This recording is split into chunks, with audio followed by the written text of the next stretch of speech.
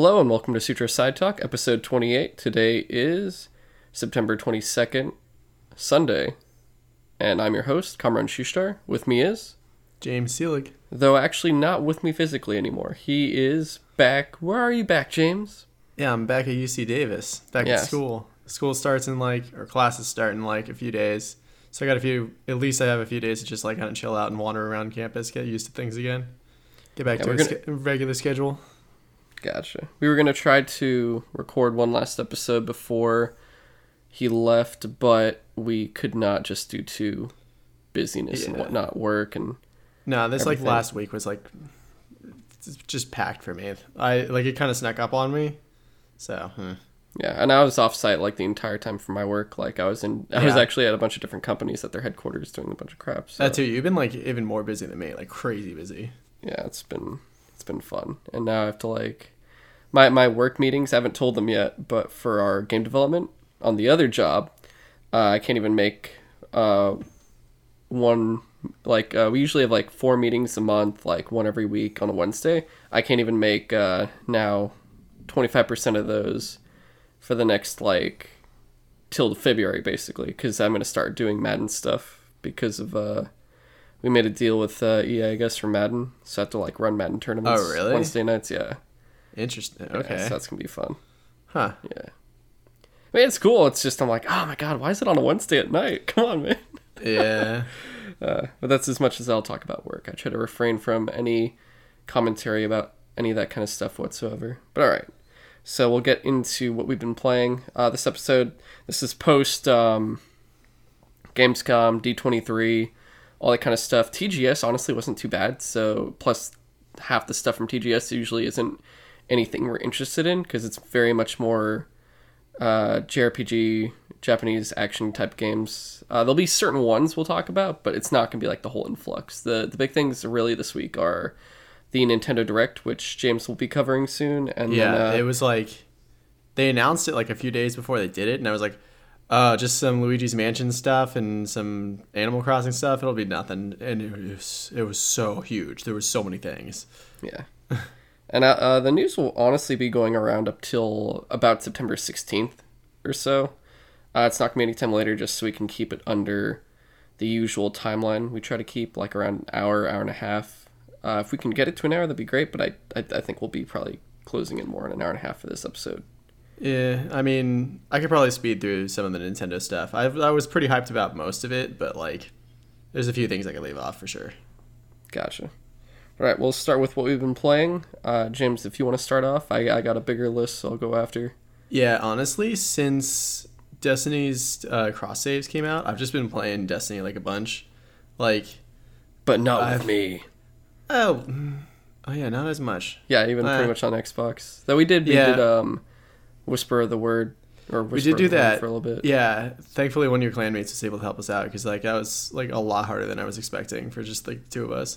But I don't know. I've been mostly just trying to get Chris up to the more current content so that when Shadowkeep and stuff comes out, he and I can actually work on it too and stuff like that.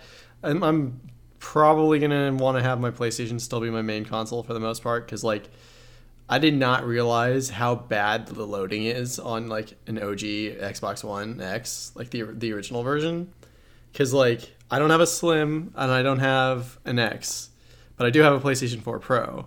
So just opening the menu and going to your pursuits, it literally takes twice as long on my Xbox. You have to hold out just for one more entire year, James. An entire year. Dude, it does make me think when the next Xbox and the next PlayStation come out, and so far the main thing that they've been talking about is just eliminating load times. Can you imagine a version of Destiny where you could just zip between planets Yes. instantly? How fucking awesome would that be? It's awesome, but at the same time, I use that time to do other things. So I'm That's fair. it's time to travel. I can go do something really fast. Now I'm well, there goes. That's my only negative towards anything is I'm I do sometimes the loading for certain things just because I can always be doing something. So I'm oh, cool, I can get this done really fast. Or something. But now I'm oh my god, it's going to be nonstop. I do read a lot of news Just while bad. I'm playing Destiny. Yeah, I'm just like checking everything on my phone or just like moving something in my room. Just it depends. Yeah. So mainly what I've been getting to in Destiny is just like I finally have cracked into exploring the Dreaming City. I got one more of those Seeds of Light. So I got the super where you can like rocket jump your Titan into, like, you basically turn yourself into a flying missile.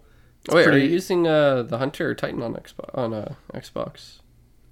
Since I got my Hunter up to like 720, so I could do Iron Banner with it, I kind of stopped at that point and started doing because Chris actually like caught up to where my Titan was, because I had never done any Black Armory stuff, and I had never done any Season of Opulence stuff either. Or Drifter. Which, oh yeah, you barely started the Drifter either. Yeah. Yeah. I started working on that a little bit more. I'm on the section where I have to like go to a bunch of random well, they tell you which ones they are. You have to go to a bunch of lost sectors and just look for a computer that has an audio log on it to listen to. Yeah. It's been really interesting. Yeah, you're literally at the end of his stuff. Yeah, I think I'm on the last stab, and I really like that season of the Drifter content because it really, like, to be fair, I still haven't done a whole hell of a lot of Gambit Prime except with you, and I've done like almost none of the Reckoning, so it's a hike, man. Yeah, it's definitely a hike. Yeah, I could definitely play some later because, well, okay, to be fair, if I was gonna play some Destiny later tonight, I'd probably do Iron Banner because that expires in like a couple days. What'd you take with you? Huh? I took everything. Which consoles? Oh, you took all three? Yeah. Yeah, so I got my PlayStation, my Xbox, my Switch. So anyway, like I said, I finally cracked into the Black Armory stuff as well. Dude, some of those weapons are like really good. But I mostly just want to do that because I want to get Jotun. I'm pretty sure you've already done all that stuff, although I don't think you have a Jotun. No, Black Armory and Opulence are where I fell behind. Oh, really? Yeah, I'm still unlocking the forges in the Black Armory. I'm at the unlocking of the Uzumaki forge, I believe. And I'm at that point because it's like, dude, it's like step after step after step. It's almost like you're trying to get an exotic practically. Yeah, dude, that is one complaint I've had, is that it feels like there are maybe one or too many steps to getting like one weapon at a time. Oh, but no, I mean unlocking the forge. Yeah, well, that too. I mean, I guess it's not even a weapon. That's what's killing me. I'm like, oh my god, dude. Yeah, I guess I have less of an issue with doing the missions to unlock the forges because it feels like kind of story content, but like just working on the weapon frames can feel like tedious at times.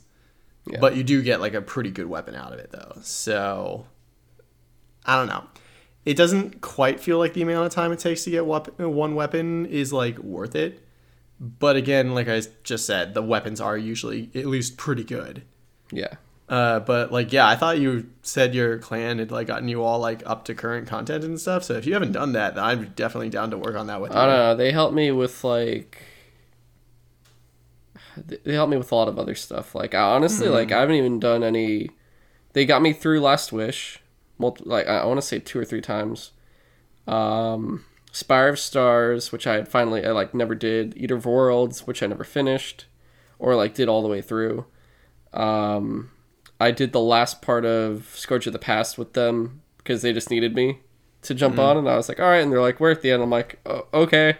Never done this right before, but fuck it, why not? I just haven't done like crowns, and I still have to get like the gear of all that kind of stuff. But there's still a lot I have to do. Honestly, it's just like, I don't know. I'm like, oh, it's just me on right now, and my clan's been off and on currently, just because everyone's preparing for Shadowkeep. So also like they're all East Coast for the most part. So when I get on late after work or something, they're already off. So I'm like, oh shit, okay. It's like if it's a day off for me, that's usually the best time I can play with them.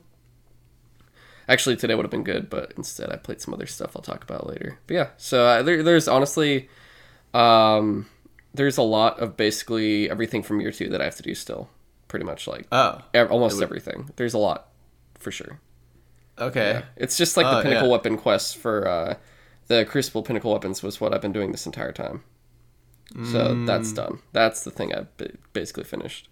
Right. Okay. Yeah. Yeah. Those are really time consuming. Those I've barely done any work on. I just wanted to see all the content that they did for the annual pass before like Shadowkeep and stuff comes out. Yeah. Also, So- Shattered Throne. I think I'd do that with you because honestly, if we play like tomorrow or something after work, we could probably get done like I'll finish up the masterwork for Whisper, and then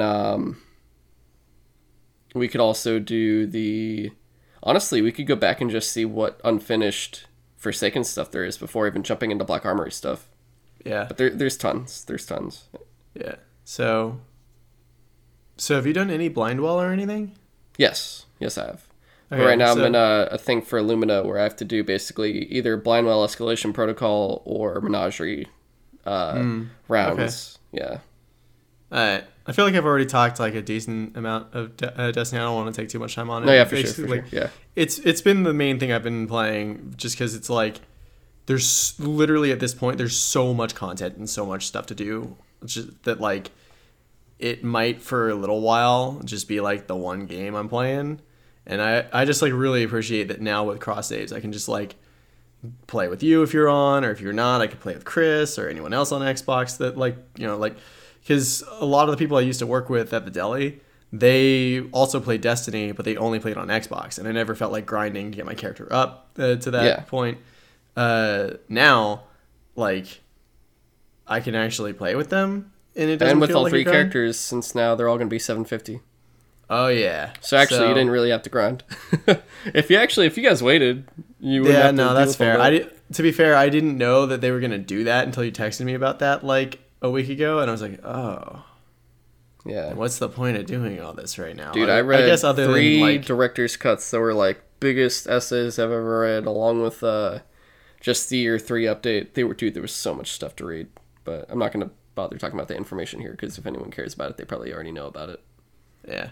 Yeah. So, Destiny, been having a lot of fun with it. Probably gonna play some Iron Banner later tonight, just to work on that with my hunter.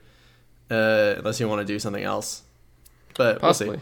we'll see. We'll talk about it at the end. Yeah, and then other than that, Link's Awakening came out like I think yesterday, day before, and that's one of the few Zelda games that I literally have like never played, and like I know Brian Altano at IGN has been saying it's like his favorite Zelda game of all time for various reasons. Daniel, he said he really likes Link's Awakening, and it's just for whatever reason one of the ones that I never played, and so far I've been liking it. And like I initially was not a fan of the art style when they first showed it off because I didn't like the look of the faces and stuff. It like reminds that. you of like a Funko Pop, huh? Right? A little bit. It's just like they looked like weird figurines, but like for whatever reason I've kind of like warmed up to it, and I kind of like now that everything looks like a little toy. It's an interesting art style that I can't think of any other game that I've seen do that other than maybe like Army Men in N64, where you're Oh my literally God. playing with toy soldiers. Come on, Sarge, let's go fight the tan soldiers. Yeah. God, I love So that game. yeah, I mean, I'm only like partway through the game, so I don't have too much to say about it now, other than like I think the art style is super cute. I like it, and it feels like a classic Zelda game. It's fun. I like it. Gotcha. That's about it for me. All right. All right, so I have actually 7 games, so I'm gonna go through these pretty Damn. fast. See what I can do when I stop playing Destiny for a bit. I can get a lot of things Yeah. done. This is why I'm like I'm keep hesitating to jump back in because I'm like, oh, there's a bunch of stuff I can do, and then I'm like, Yeah. Well, yeah. progress It's like I on literally my keep backlog. saying. I literally keep saying that Destiny could be like the one game you play. yeah, 'Cause it you just don't gives even so need other much. games. Yeah, unless actually no, because we jump on and off. So Yeah. the people that have been on, they run out. They actually do run out, and they're like, well, now I have nothing That's else fair. to do. Yeah. I saw some the other day, someone posting somewhere like, "Oh, it was in my clan chat." I was like, "Oh man, I haven't seen what my clan's been doing in a long time. I kind of joined a long time ago, and I haven't done anything with it." Yeah, And they're dead. someone's That's like- why I'd left them. I was like, yo, fuck this. And they're Our founder left. Oh yeah. The guy we actually joined to do it with, who was from the previous clan, is left back to go back to the previous clan. Yeah, I should probably find a different clan. I just haven't. I mean, bothered. hey, dude, if you play with us right when Shadowkeep comes out, you could join. I'd be cool with that. Your clan seems pretty nice so far. They are highly helpful, and they just require help in return sometimes. Of like, hey, we need one more for the raid, one more fodder.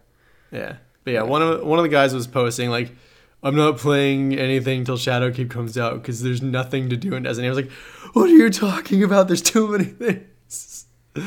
So I don't know. Anyway, sorry, you were saying 7 games.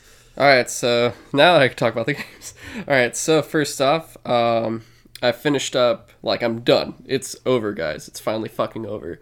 I did Assassin's Creed Syndicate, Jack the Ripper DLC, and the Maharaja DLC. So I finished Maharaja. It was fine. It was just, like, extra amounts of levels with just, like, the leader of India, like the Prince Maharaja, and, like, it was just more of the Indian side of things, just fighting the Indian trading company, and it was interesting, but I was kind of like, post game, I'm just like, okay, I'm just getting this DLC done to get it done, and then I'm free.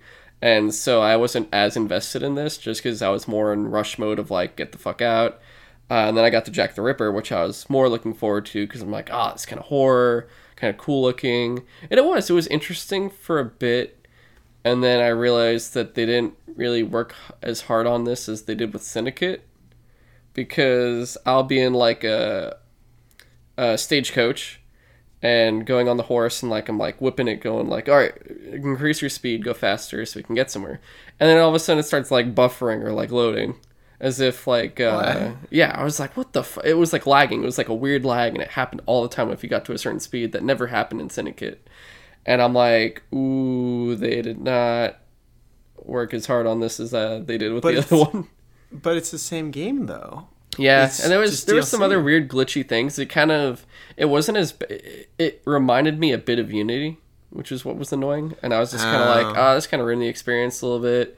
But it was fine. It's basically like all the two siblings are older, and Jack's a assassin who Jacob trained, and then like turns against him and stuff and goes fucking crazy. So like you're basically taking him down. It was fine. I was just like, all right, I'm done. It's finished. So that's kind of interesting. So they posited that Jack the Ripper was a failed assassin? Yes, and the whole thing is they're trying to keep a lid on it because then it would ruin the order. Interesting. If people found out. Yeah, and he was killing other assassins too. He was like hunting them all down. Yeah. Wait, but Jack the Ripper famously only murdered prostitutes. Yep.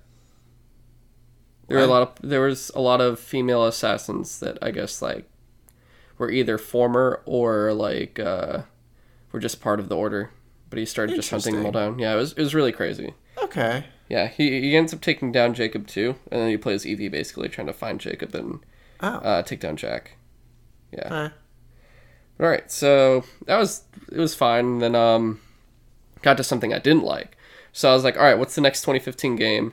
Black Ops 3. I had gotten it for free for PlayStation Plus. That's the only reason I got it.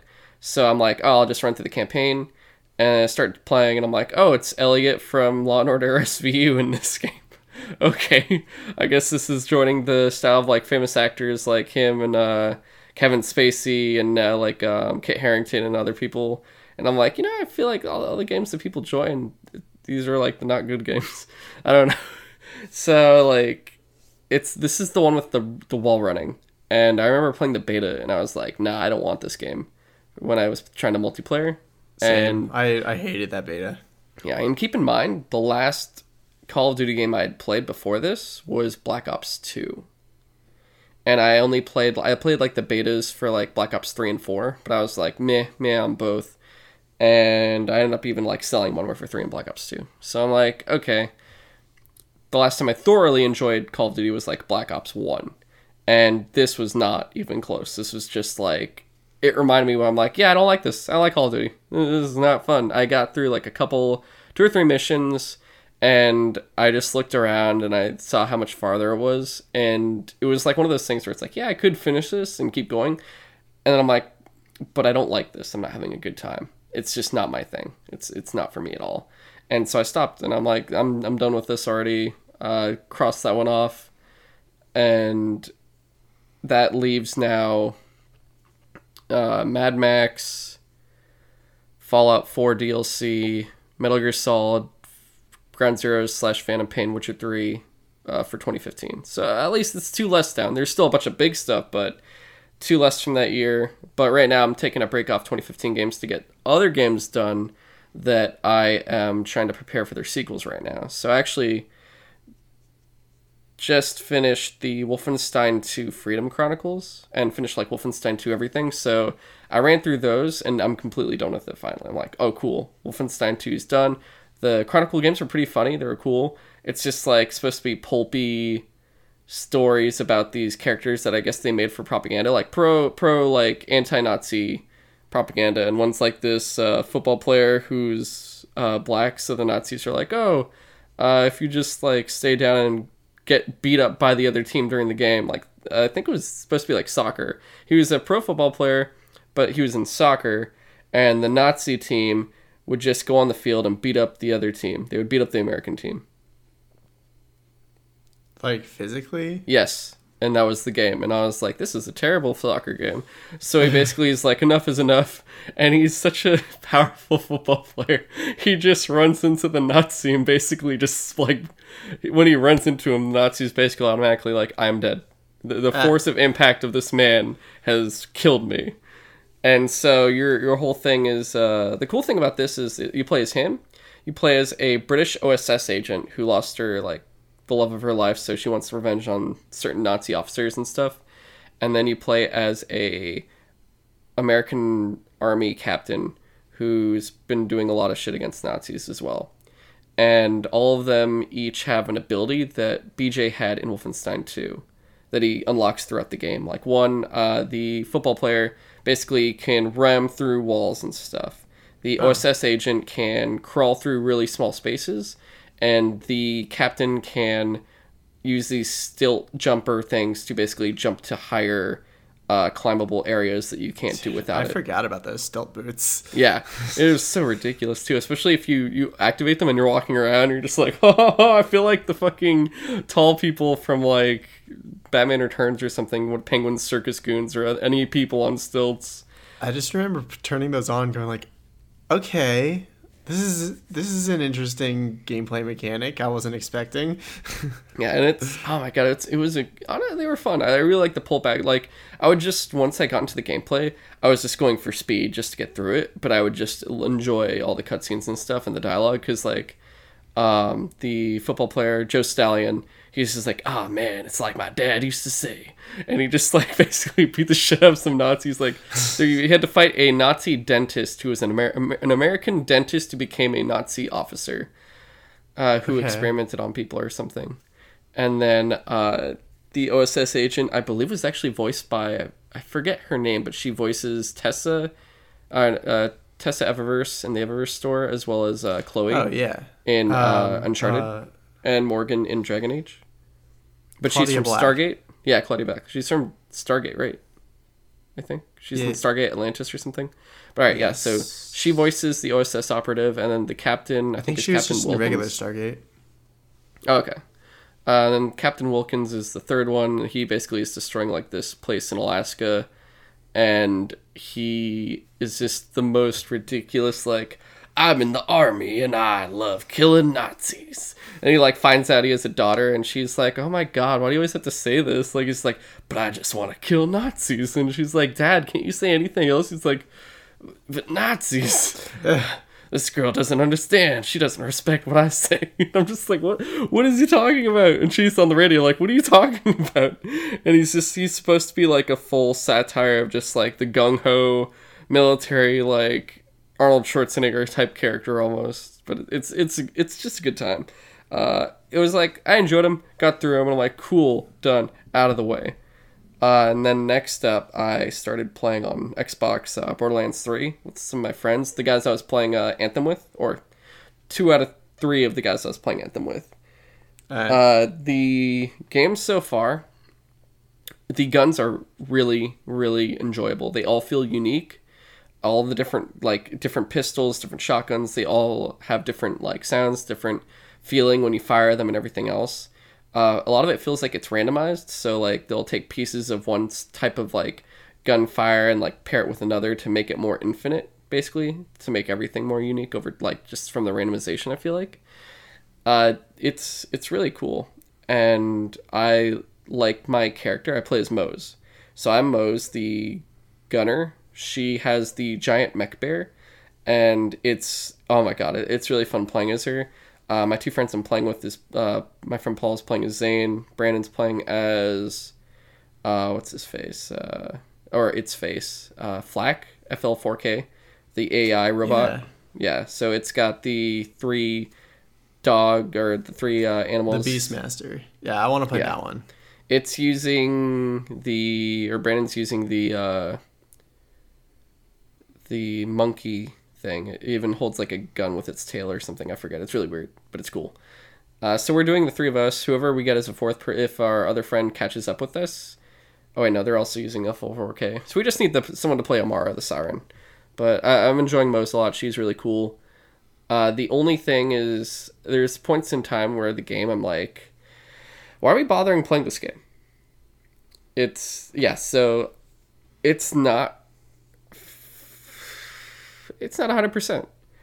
They did a really bad job with the main menu, like with the boot up menu, where you have like the map, the upgrades for your skill tree, your inventory. Whenever you go into that, everything gets bad.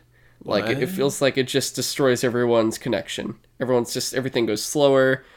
Things starts lagging, glitching, things like that. It's just like really bad.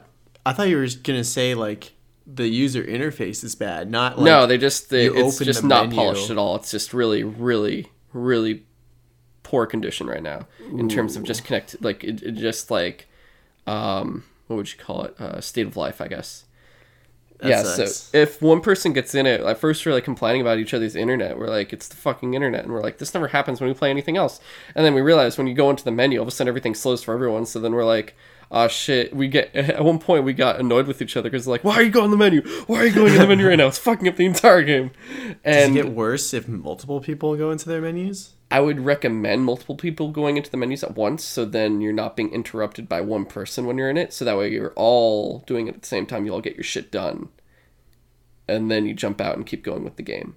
Okay. It's that bad. Or it has been that bad so far. Like, hopefully they patch it very, very, very soon. But it's been a whole, like... There are points where I was just like... I don't even want to play this right now. I was just getting tired of it. Like, this... It definitely feels better than Borderlands 2. Like I said before, Borderlands 2, I just got fatigued and I was tired of it. This is more entertaining. It's a lot more fun. But it's not... Like, I don't really give a shit about the story. Really, it's like there's some characters that are cool. So far, some of the humor is a little bit better than the other ones, just because the other ones are very, I don't want to say mature, but they were just, I don't know, they were just poopy farty bullshit. It wasn't clever for the most part. Some shit's really funny. They'll say random ass shit, and I'll start laughing because it's so random. I think like one dude I killed, he's like, "You'll never know the secret now." He just dies, and you're like, "What the fuck?" But there's some really weird shit. Like, it feels a lot more interesting when they just have their random dying words or whatever they're doing when they attack you. And there's a lot more variety in the enemies.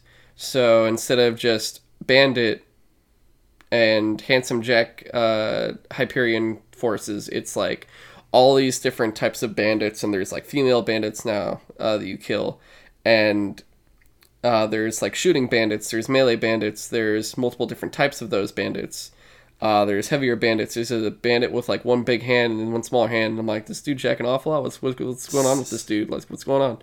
And it's really cool, like the variety that they have for this. Like that, it's a really big improvement. This game is definitely, when they were saying like, oh, we had to take a long time because we weren't sure. We wanted to make sure this game was not just the same old and like it would fail and everything else. They had to make sure this like changed enough that it was more prominent and stands out.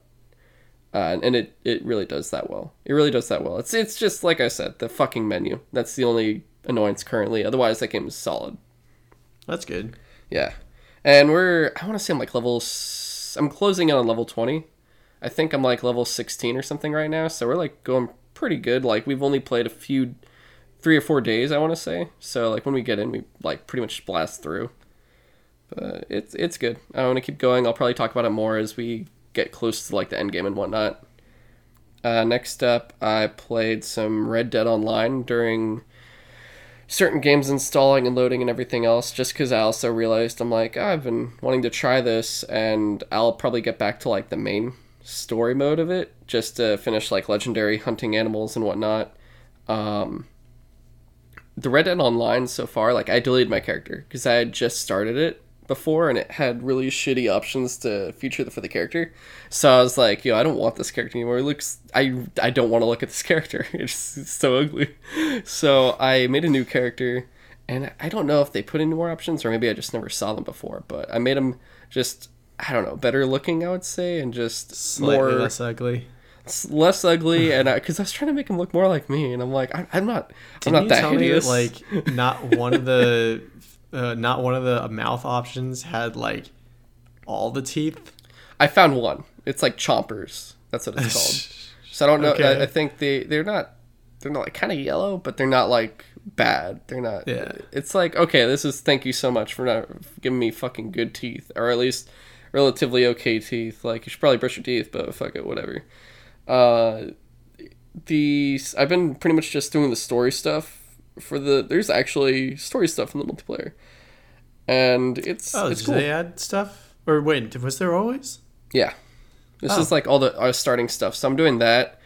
I also I jumped on just because I wanted to there was like certain rewards I guess you can get right now. So I wanted to log in just to get that, plus redeem everything else I should have had already. So I was pretty much doing all that. It's definitely something I want to play more of. I'm probably not going to jump on it too often right now, but I feel like anytime there's like a monthly, like you get rewards from PlayStation Plus and other stuff like that. There's also now these specialty classes, and I kind of do want to do some of those now, like Bounty Hunter, Collector, and like I think Merchant or Trader or something. Each one has their own advantages. I don't know if you can only do one at a time. I haven't tried it yet. They cost money though. They cost actual money to do them, or to gain those. I thought they just released the ability to specialize in one thing or whatever. I didn't know you had to pay for that. So the way it works is there's ways to unlock them. Like, I think the Bounty Hunter one, you had to do Twitch Prime connection to Rockstar and get it for free. But I think it already expired, so I don't know if I have it or not. The Trader one you get with PlayStation Plus only if you do it by a certain time. So both of them are a certain time you have to get them by. The Collector, you actually, if you want to get that one for free, you have to play GTA 5 online. And get certain things in-game. You have to, like, collect these card things. When you get all 54 of them, then you get it for free. So you're basically, they're saying, if you play our other game that you probably already own, which I do, so I'm like, I don't really have to buy anything for this. I already have it. I just have to install it and shit. Basically, if you do that, you'll save yourself, like, however much it costs for that specialty role. Right. Yeah. So I feel like whenever there's updates like that or special things, I'll jump on just to kind of redeem them and like ensure them until I have more time later on to play this game more and to have like people to play with. Like, I'm sure you'll probably play it once you're actually done with the full single player portion of the game. Yeah. Right? Yeah. I've never been like that interested in it, that or the GTA Online stuff for whatever. Like, we tried GTA Online for a bit, but it was like too difficult, I guess, to just get into a party and do shit together. But like, whatever. Yeah, I might try Red Dead's online multiplayer, but probably only after I actually finish the story. Gotcha. All right. So next up, I've been playing. This is the first time I've played this much of a beta before. Holy crap! The Call of Duty Modern Warfare beta. Yeah. I played it for one night and I was already like level 11. And this game, I haven't played a Call of Duty in such a long time where the multiplayer had me going, all right, just one more match. 9 matches later, just one more match. Just one more match. Just one more match. I am loving it. It's really well done. Like, I haven't felt this good playing a Call of Duty multiplayer game since Modern Warfare 2. Honestly, like Modern Warfare 2, Modern Warfare 1. Like, this is how good this is. And it feels. I think it's because it feels like it. They're like, oh look, it's the same old stuff, but just updated. It's, as they say, a modern take on the modern warfare. And I'm like, this works incredibly well. And I'm probably gonna be pre-ordering it very soon. Like I'm getting this game. This is very well done. I'm just loving the multiplayer. It's great. I'm afraid though, because I'm like, oh god, I already have Destiny, all these other fucking games. It's distracting me and everything else. It did actually it ensured me to drop another game I'll be talking about later that I was planning on buying, but now I'm just not going to bother anymore. But we'll get to the news involving it. But yeah, dude. I think it ends tomorrow for the beta. If you have a chance, since you're not doing anything too much, I would say download it tonight if you haven't already, and just play it tomorrow. Just try it out, because it's really fucking good. And not to mention, we still have to play Black Ops 4, just to get our money's worth of it before this comes out. Because I'm like, we could double up on it, because it's not... There are two different games for the most part. Like, I would say you're playing Modern Warfare for everything, like campaign and then the multiplayer. And then Black Ops 4, you'd be playing for zombies and the Battle Royale, not the fucking multiplayer. So it's like, each one actually has different stuff. They're not even the same of what you'd be doing in them. So they kind of work in a weird coexistence, possibly. We'll see, though, how we actually... It depends on how Black Ops 4 actually is for us, because I didn't like the multiplayer, but the zombies and Battle Royale is why I bought it for Blackout, pretty much. Right. Okay. Last game. I started playing today now that Wolfenstein 2 is done. That was actually a game I fast-tracked to get to this game, Wolfenstein Youngblood. And it is... different. It's much different. Like, it's supposed to be, I believe it's made by Arcane, so the guys that did Dishonored and everything else, you can feel it too, because there's that makes some sense. Yeah, it feels very... It's not... I don't like it as much, I'll say. Well, they added some, like, RPG mechanics-ish, in that, like, enemies have life bars, and, like, you have to damage them with certain damage types. Yeah. So the annoying part here is, in Wolfenstein 2, like, stealth just is more... You feel like you're actually being stealthy, I guess you could say. I don't know. When you're like, the two things you're using for stealth in Wolfenstein 2, or three things, is you're sneaking up behind someone, mailing them and killing them, or throwing a knife or hatchet at them. So like ranged, like stealth, and then like you have a silenced pistol, and usually one headshot from a standard enemy will kill them with the silenced pistol as well. So those are the three ways you do it in stealth. In Youngblood, your pistol does not damage them that much, even on normal. Like, I'm playing this on a normal, I don't feel like kind of doing a higher difficulty, just because I'm like, so far from what I've played, I'm like, this isn't something I'm going to be collecting everything with. I'm just running through this as well until I finish all the... I'm doing mainly all the missions. I don't think you're required to do them all until you, like, once you finish, like, the main stuff, then whatever's left is up to you if you want to keep going, which I just want to do all that. But the collectibles, the upgrades... is stuff like I'll do it along the way, but I'm not going to go out of my way necessarily to do all that kind of stuff or complete it all. It's a lot more open, so it's not as linear as Wolfenstein.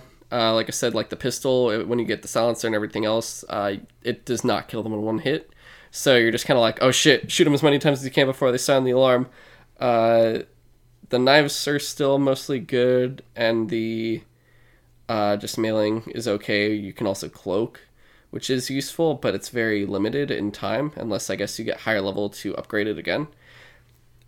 It's a lot different because it's RPG-ish almost, because you're highly modifying weapons compared to the first one, where you just kind of get the mod and then you go, oh, put this in. When you complete them all, you're like, cool, I fully modded the weapon. This one's like options. Like, you have 3 of each slot of like different types of things for range, stability, damage, or like all the different points of attachments and everything else. So you have that. You actually have upgrades for the character themselves, like you can upgrade your health, mailing, there's so much you can upgrade. And then like the collectibles and everything else are cool. There's floppy disks that give you codes. You have to like use codes to unlock certain doors, and you choose what mission you want to do in what order, so you just kind of go to an area and just keep going. And the whole thing is, it takes place between pretty much like 4 areas. It's like, there's the catacombs where your base is, There's the underground sewers where you can travel, and then there's 3 like small district areas where you go into the same missions over and over and over. So that's kind of where it gets a little. I heard it was like really repetitive. It does, yeah, because you're going to the same place like 8 times for different missions, but it's the same location. The only thing that changes is the difficulty depending on the level of mission it is. Once the mission is at your level or lower, you don't see what the difficulty is anymore because it's below you. If it's a higher difficulty than what your level is, it'll say like what level it's at. Like right now I'm level, I want to say 20. I started playing today. I'm level 23 already. Like I'm blasting through it. I think the max is like 30. I've just been because I was like, I'm just gonna get this game done. And the whole thing is like, I think you're supposed to find BJ in this like secret base or something, but you don't know where it is. So you have to take out these 3 raid tier places. So it's like, oh, these are really hard places that have multiple levels within them to go through. And you have to take out 3 of them before you can even get the information to go and see him. And then you kill, like, I guess a general at the end or something. So I did one of those bosses. I did, like, boss 2, I think. I didn't mean to, but I was going through a side mission, and it's like, oh, you unlock the secret underground entrance to get to this boss. And I'm like, cool. 3 levels later, I thought this was going to be faster. And you basically fight, like, this crazy, powerful robot that takes a lot of hits, even on normal, like, you're killing yourself. I realized, like, it would just be easier if I had someone with me. So I left I hosted matches every time. So I left it open to the public for anyone to join at any time. And I think I had like 3 people throughout the day. Only usually like a mission each. They did most of it was me just soloing it. But I pretty much have a ton of side missions still. And then they level you up. Once you're leveled up, then you can do like more of the raid stuff, which I'm already past the raid level, so I can do them all pretty much now. I think I'm actually at boss 1, or I think they're called brother for some reason because of the giant robots or whatever. But I'm at brother 1 right now. And then I'm going to do more side missions, which I think will, at one point, again, unlock Brother 3. And then after those are all done, it'll probably take me to the next thing. But it's fine. Like, I don't know. I see what people are saying. Like, at first I was like, they're crazy. It's Wolfenstein. And I'm like, it's all right. Like, it's not as good as 1 and 2 for sure. If I gave, like, 1 and 2, I would honestly say they're, like, 9 and 8s. Like, that's how good I like them. This is like it's like a 6, I would say, which isn't bad for me. My scale 5 is indifference. Like, it's not even bad if it's a 5. Right, it's like, this is okay. 6 is, it's fine. There's nothing bad with it. It's just like, it's still a positive game. That's what it comes down to. So guys, if I ever say anything higher than a 5, that's still positive. If it's less than a 5, that's where it gets negative. If it's a 5, then I'm like, whatever. But yeah, that's everything I've been playing. And we are now, 43 minutes in. Alright, well, the news is probably going to take a lot less time, depending on how much Nintendo Direct stuff we're going to talk about. But we have a bunch of other stuff besides that, too. So I'll start off with a few news pieces first. We had... This one we actually forgot to say during the Gamescom special. I can't believe we forgot to say it. It just, like, I was saving it, and then I somehow skipped over it, which is weird, because it was the biggest news piece. Yeah, I can't believe I forgot about it either. Yeah, and it's, Sony acquires Insomniac Games, which is, of course, massive news. It's obviously very old news now. For me, it's really big just because Insomniac's, like, my dream job to do, like, game audio there, eventually. So I'm like, whoa, I guess now I want to work at PlayStation then for sure, because they own Insomniac. Yeah, they've seriously made, like, some of my favorite games of all time. Yeah, they'll still be doing, I think, their Oculus stuff because of the deal they made with them. Just like all the studios that Microsoft bought were still making third-party things as well, so they're still finishing those up. I think Insomniac will still be supporting them. They just won't be making anything new now for the Oculus and everything else. Do you think that means that VR game Edge of Nowhere is going to come to PSVR? I don't know, because I feel like that was an exclusive deal that Oculus made with them. That's what I thought. And I think that it's only for the Oculus Rift. I don't know. If it came to PSVR, that would honestly incentivize me more to get a PSVR than before, because it's like I said before, like, I don't have... It's not that I well, one, I don't have time to play VR. I already have enough regular games to play. My PC's in a corner of my room, so I don't have a room for like to put in an Oculus Rift or a Vive or anything else like that. The PSVR works because my like TV's in the middle of a room, so it's not like in the corner or anything else. But even then, I don't need it. Like I have tons of other stuff that's just unnecessary at this moment for me, at least for the foreseeable future. Yeah. The big thing with Insomniac being owned by PlayStation now is like, of course, they're probably going to still make Ratchet, Spider-Man. It begs the question then, could they then now make a new Resistance game? I would love that because like Resistance, and they need a shooter, because they should just make a shooter. So like Resistance, maybe we'll see a Resistance game, and then also, I believe they can't put the first one on here, but Insomniac owns Sunset Overdrive, and now Sony PlayStation owns Sunset Overdrive. I believe I'm almost positive that Sunset Overdrive is only going to be on Xbox, but Sunset Overdrive 2 can be on PlayStation. And who knows, Microsoft may be like, because they're always like, they want their software more than their hardware more, so they want the software on as many things as possible. There's a chance, who knows, maybe they deal like Sony pays them a certain amount, but we can get Sunset Overdrive 1 as well on PS5 or PS4 or whatever.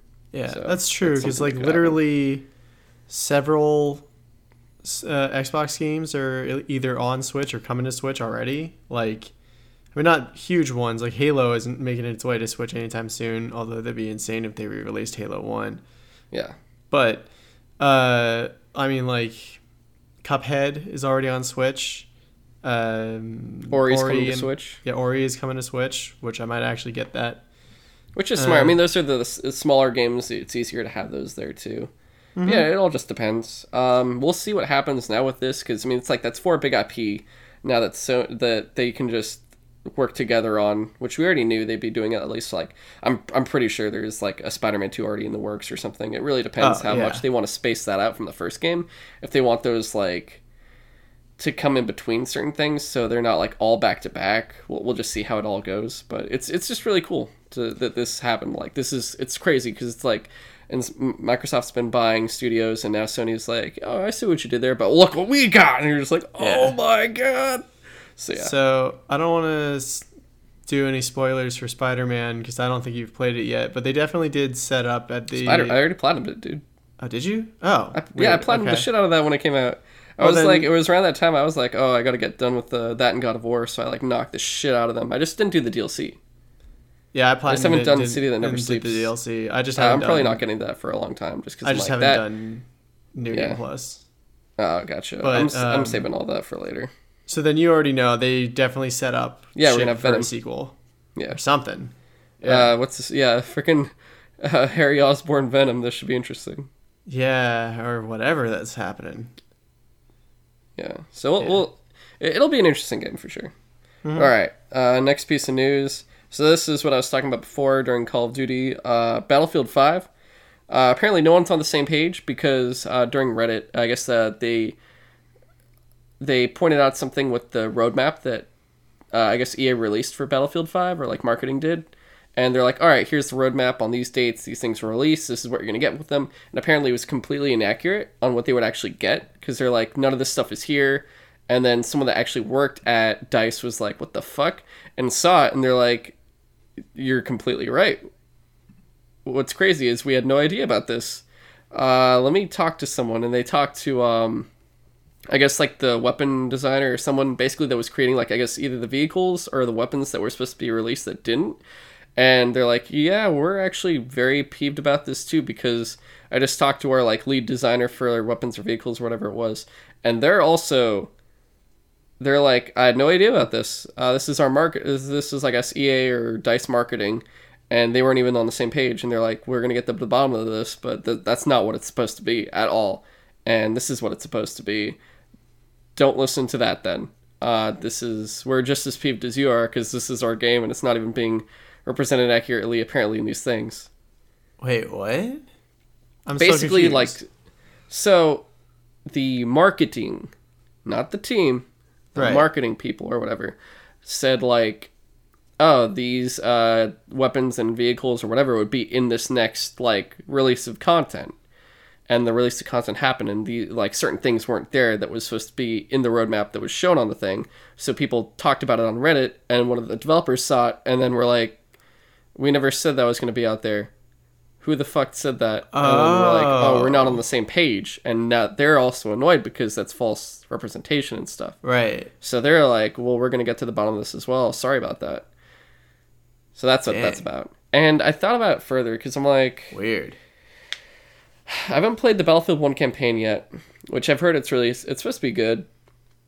I played it. It's interesting. I liked it. It was like split up into different vignettes or whatever. Yeah, I know it's supposed to be. I just haven't played it. Yeah, I know what you mean. That and then Battlefield 5. I don't know, because Battlefield 3 was the last time I enjoyed the multiplayer. Besides, 3 was the last time I enjoyed the multiplayer. I didn't really get 4. I just kind of skipped over it. I borrowed it from you, actually. Played the campaign. I was like, well, that was whatever. The campaign for 3 was also whatever. And then the multiplayer for 4, I just kind of briefly played, and I was like, eh. And then Battlefield 1, we kind of got annoyed because of the DLC separated you from the other DLC and the main vanilla multiplayer, so you couldn't even really play with people on certain things, so that was just not fun. And now 5 came out, that's gone, but there was just it's just had a lot of problems from what I've heard, and the campaign I heard is okay compared to 1's. So I have 1, and I'm going to still play the campaign, but for 5 I haven't bought yet, and I was always like, yeah, it's something I'm going to get down the line.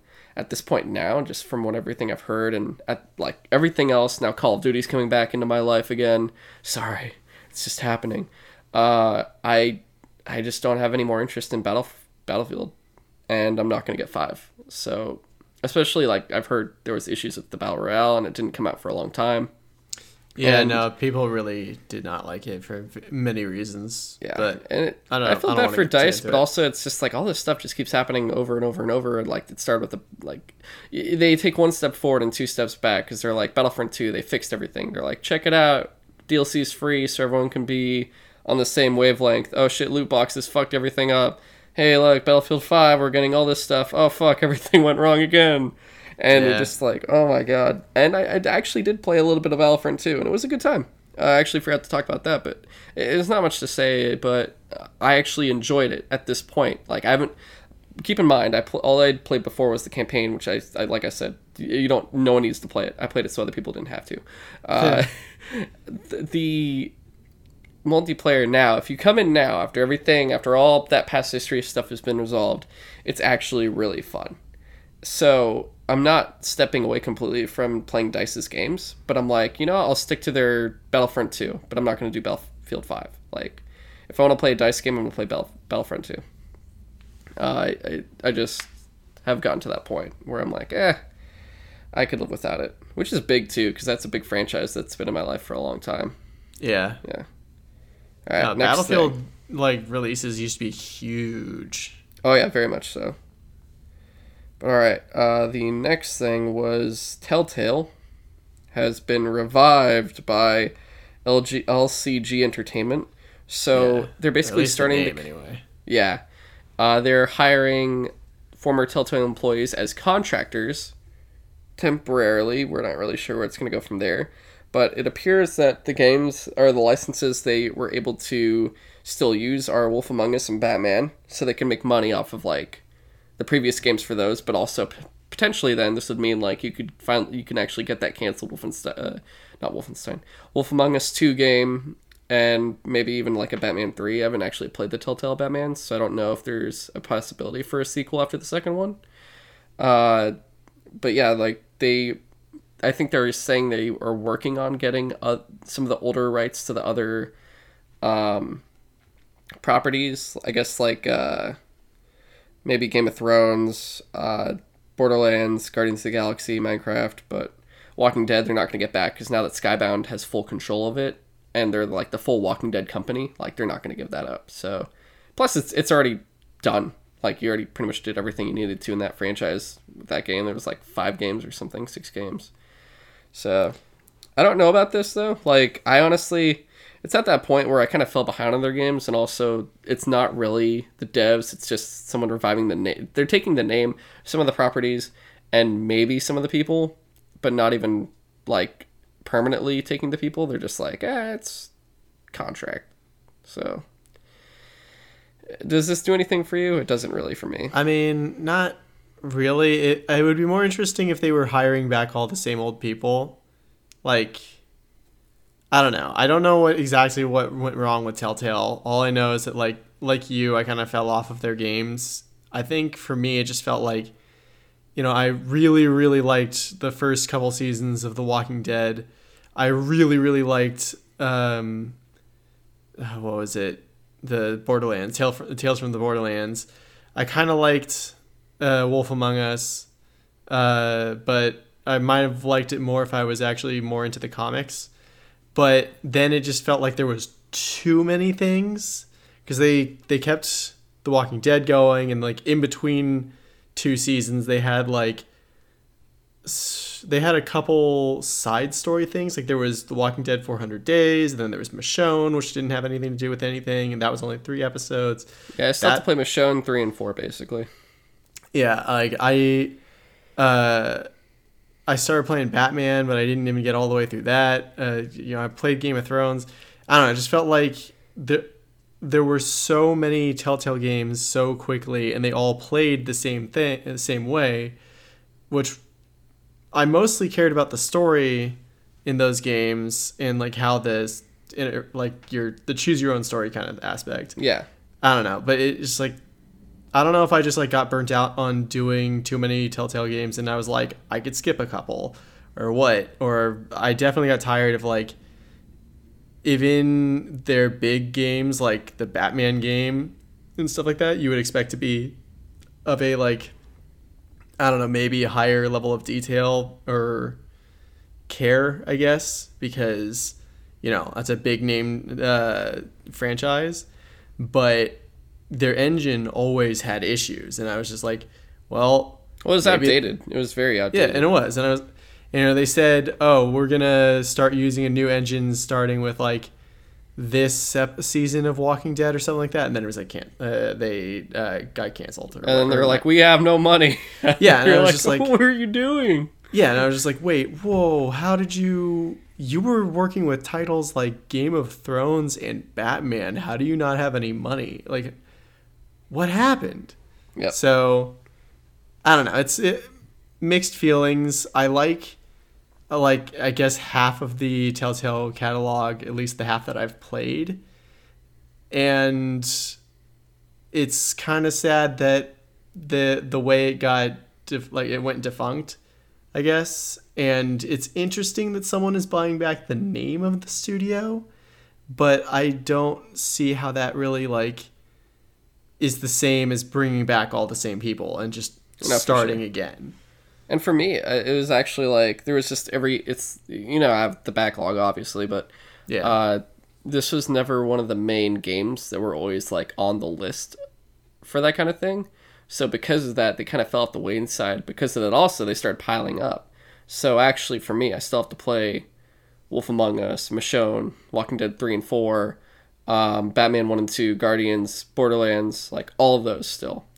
And I forgot about Guardians. Yeah, I was so excited for Game of Thrones because I was like, oh god, Game of Thrones, that I played that quickly. But the rest, after Walking Dead 2, I just kind of fell off just because I fell behind. And it's something I forget if they said that everything's unavailable now to buy or purchase. I may or may not have some of them too from PlayStation Plus. I'm not even sure. But shit, you're right. So I do want to. They are honestly games I do want to get back to, and eventually, it all depends on when and how they'll fit into just my time and what I want to play. Because right now they're not a thought currently, so it's not something I'll probably do until 2020 at the very earliest for sure.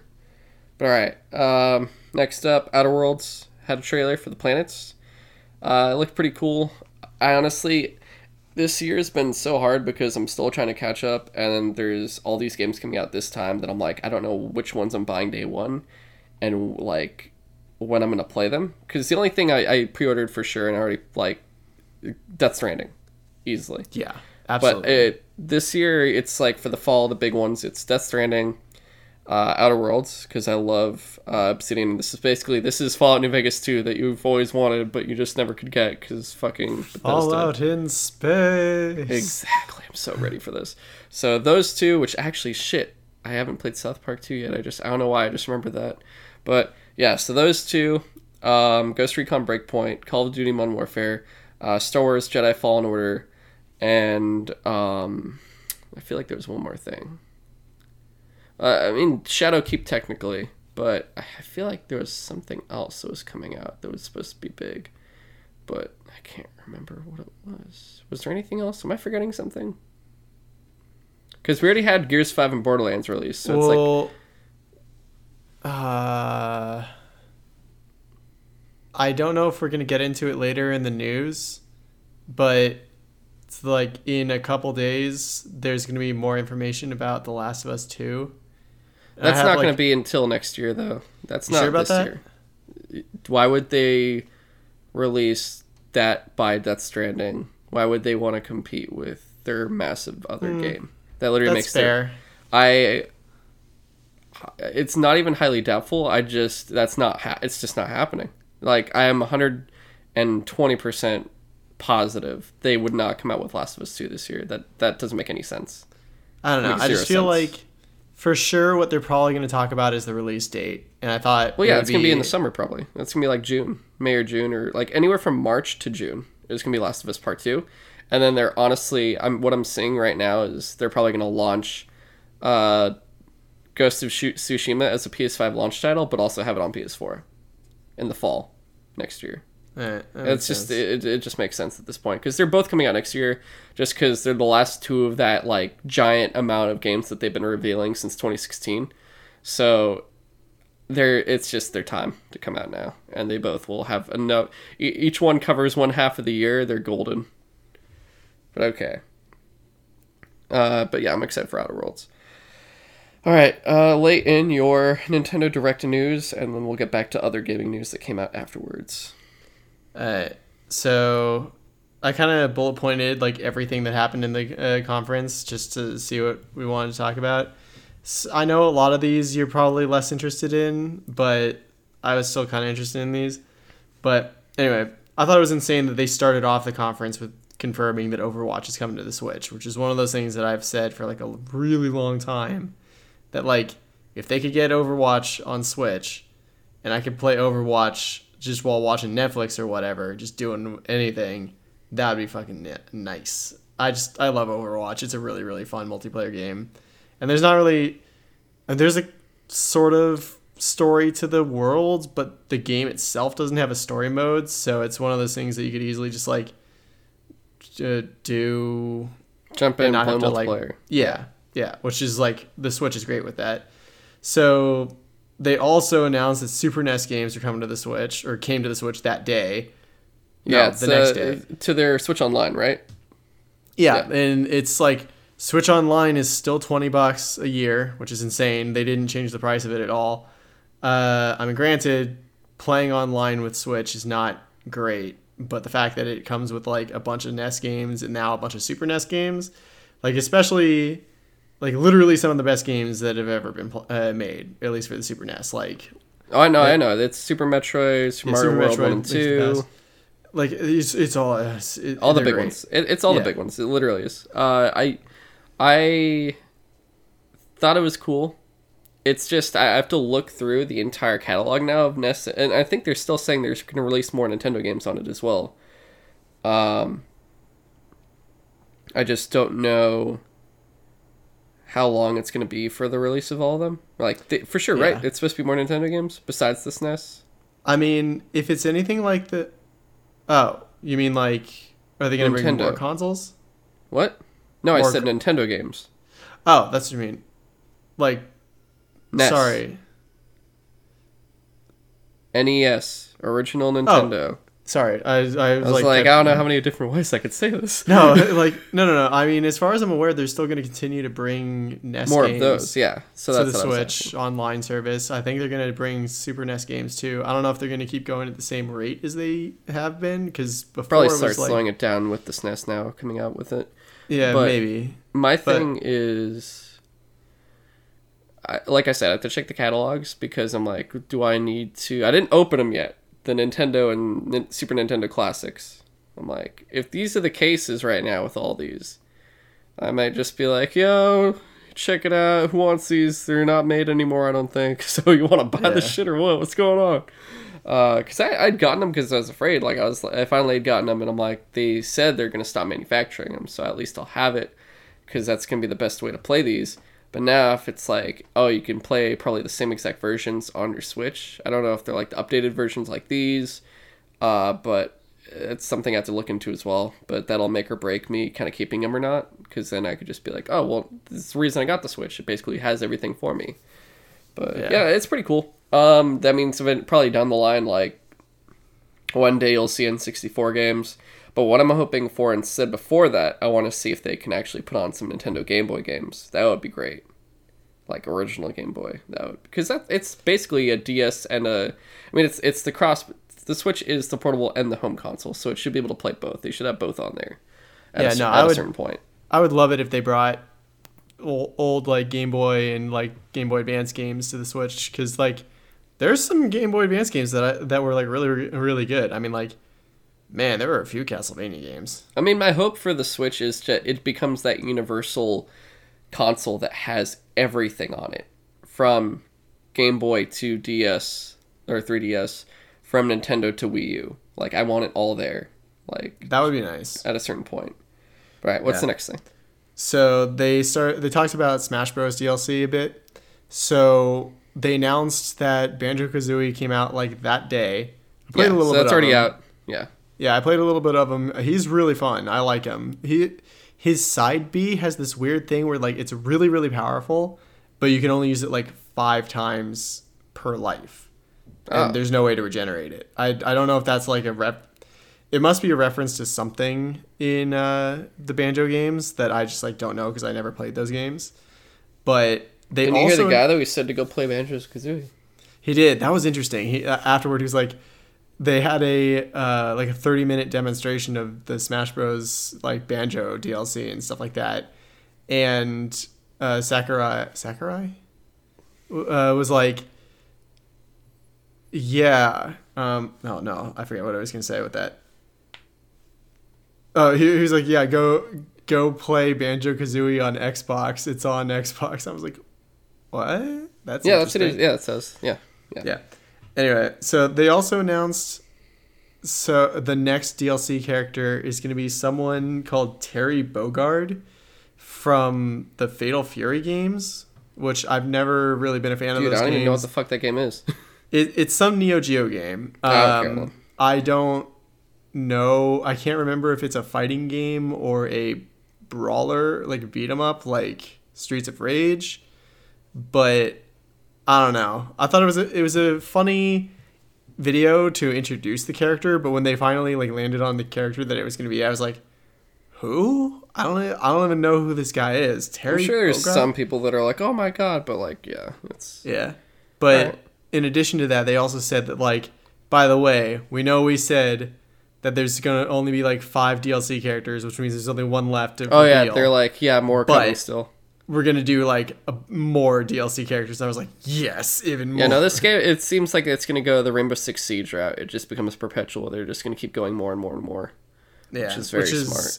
I'm a fan of it. I just, it's weird how hyped they can get me about just like what new character is coming, because it's like, who could be behind this door? They can keep like just the cost versus putting in another character versus like the amount of money they'll get for it. It's just it's a no-brainer. Yeah. So they also announced a bunch of games coming to the Switch over the next like year or so. Some of them are ports of old Wii U games, and one of which I literally forgot existed, and I'm kind of interested in playing at some point because it's like half a Persona game, but it's Tokyo Mirage Sessions Sharp FE Encore.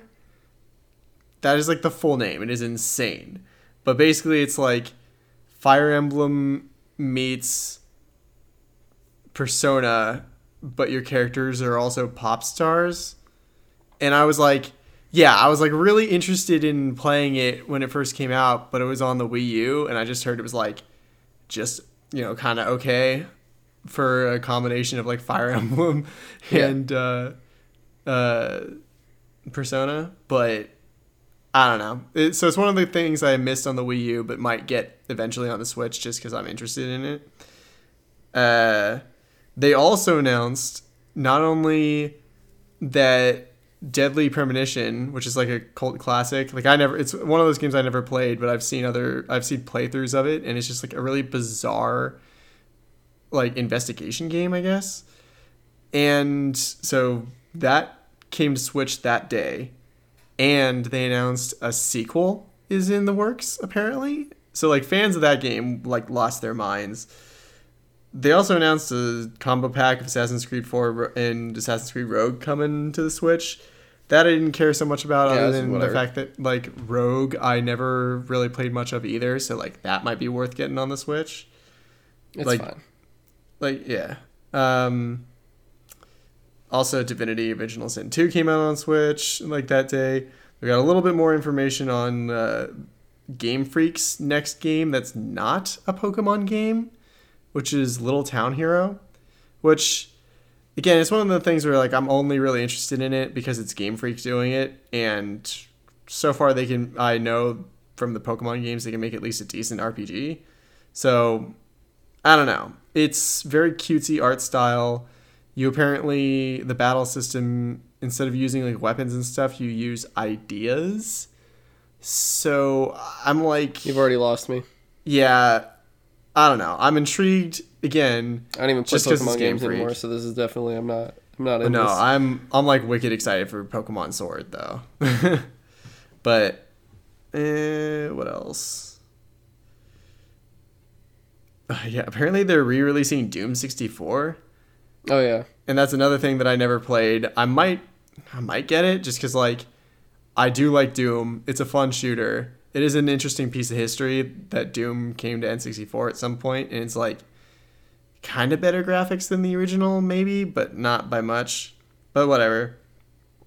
I also didn't really care too much, but was interested that it's happening, but I don't really care to play it. Jedi Knights 2, which is an N64 game, I think, is coming to Switch. Well, it's also coming to PlayStation as well. Oh, is it? Oh, yeah, I believe so. Yeah. They also announced a free-to-start Kirby game called Super Kirby Clash, which from what I've heard is basically just like, I don't know, Kirby Boss Rush with like weird... Do you play Kirby games? Like, huh? Do you play Kirby games? Sometimes. Okay. They're not my favorite games. The platforming ones are a little bit too floaty for me. Like I like a more solid Mario where you actually seem to fall at a decent rate or whatever. Whereas Kirby, you kind of just like float around. It seems too easy or whatever. Gotcha. Well, it's like Nintendo Kid game basically. Yeah, and I tried some of the offshoots like Kirby Rainbow Brush or whatever, where you like he's just a ball and you like draw his path.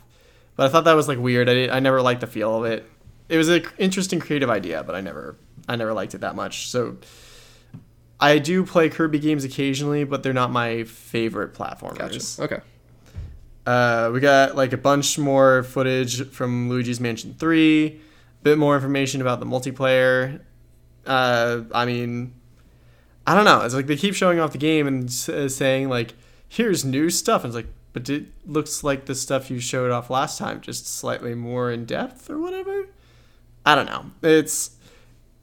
I like the Luigi's Mansion series, so I'm probably going to get it anyway just because they're fun games and I'm interested. But I don't know. I feel like at this point they don't really need to keep showing off like, here's what this level looks like. Here's another level. I don't know. I'd rather like experience it myself.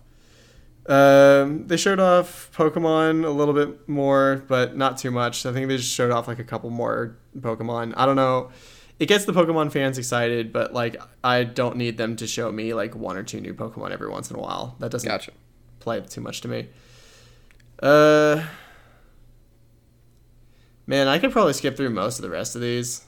It's basically just a bunch of games are coming to the Switch. Oh yeah, eliminate, like I said before, definitely eliminate all the stuff that you were not gonna play. Yeah.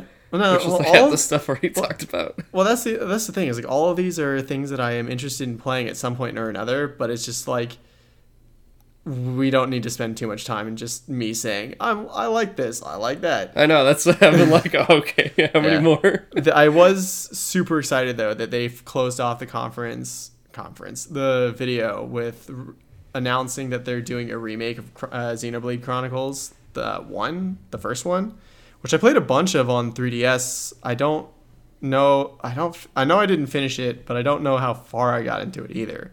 But honestly, the new remake, from at least the small trailer that they showed so far, it looks amazing. Like it looks even better than the original version that was on the Wii, and way better than the 3DS version for sure.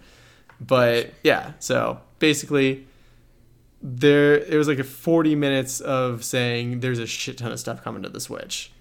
Okay. Yeah. All right, so we'll get back to the other gaming news. I'll probably try to knock them out as quickly as possible just because we are hour 15 in now. So, first up, Cyberpunk 2077 has a multiplayer mode that is currently in the works right now. So they said after the launch, eventually we will see like multiplayer come in. I'm not too sure exactly how long afterwards, but it begs the question of, will this be like a more like in-match type thing where you just do match, like is it like a more enclosed thing where it just goes, go to multiplayer and then select mode you want to play or whatever, and then it just sends you into a mode and then you play the match and then you're done and then you jump back out? Or is it going to be something more like GTA Online with this massive world that can basically, potentially, maybe you could do something like that? I'm not really sure which way it's going to go, but it feels like it would be one of those two. I just don't know exactly how. But it's something to ponder. We're not going to hear about it probably until after the game launch, honestly. So there's not going to be much word of this again until like probably post-April 2020. But it's just something to think about because you're like, oh, what could this mean? And how many more hours will it take for my life? Who knows? All right. Quick Death Stranding piece. We don't have any TGS stuff just because I didn't watch it. I'm just waiting for the game to come out now at this point. Even Kojima pretty much said, if you're already sold on it, then don't bother. Like, this is for people that are still not sure if they want it or not. So I'm like, oh, cool, sounds good. And it was like an hour's worth of shit anyway. So I was like, cool, that's 1 hour I don't have to deal with right now, and I'll play the game anyway. It was like 49 minutes of stuff the first day and then another like half an hour the next day. Yeah, so I just ignored it. But he did say there is going to be a very easy mode for fans of movies, which kind of shows how much film inspiration he's been getting and influence he's been having. Like, if you ever look at his Instagram, the man posts nothing but, like, besides his own stuff, but, like, movies. Dude, he posts, like, movies and music all movie the time. posters and, like, he's probably, like, watching or something, which is he's a very positive poster. I think that's one of the reasons why I followed Kojima because, like, I love his games, and I find him interesting.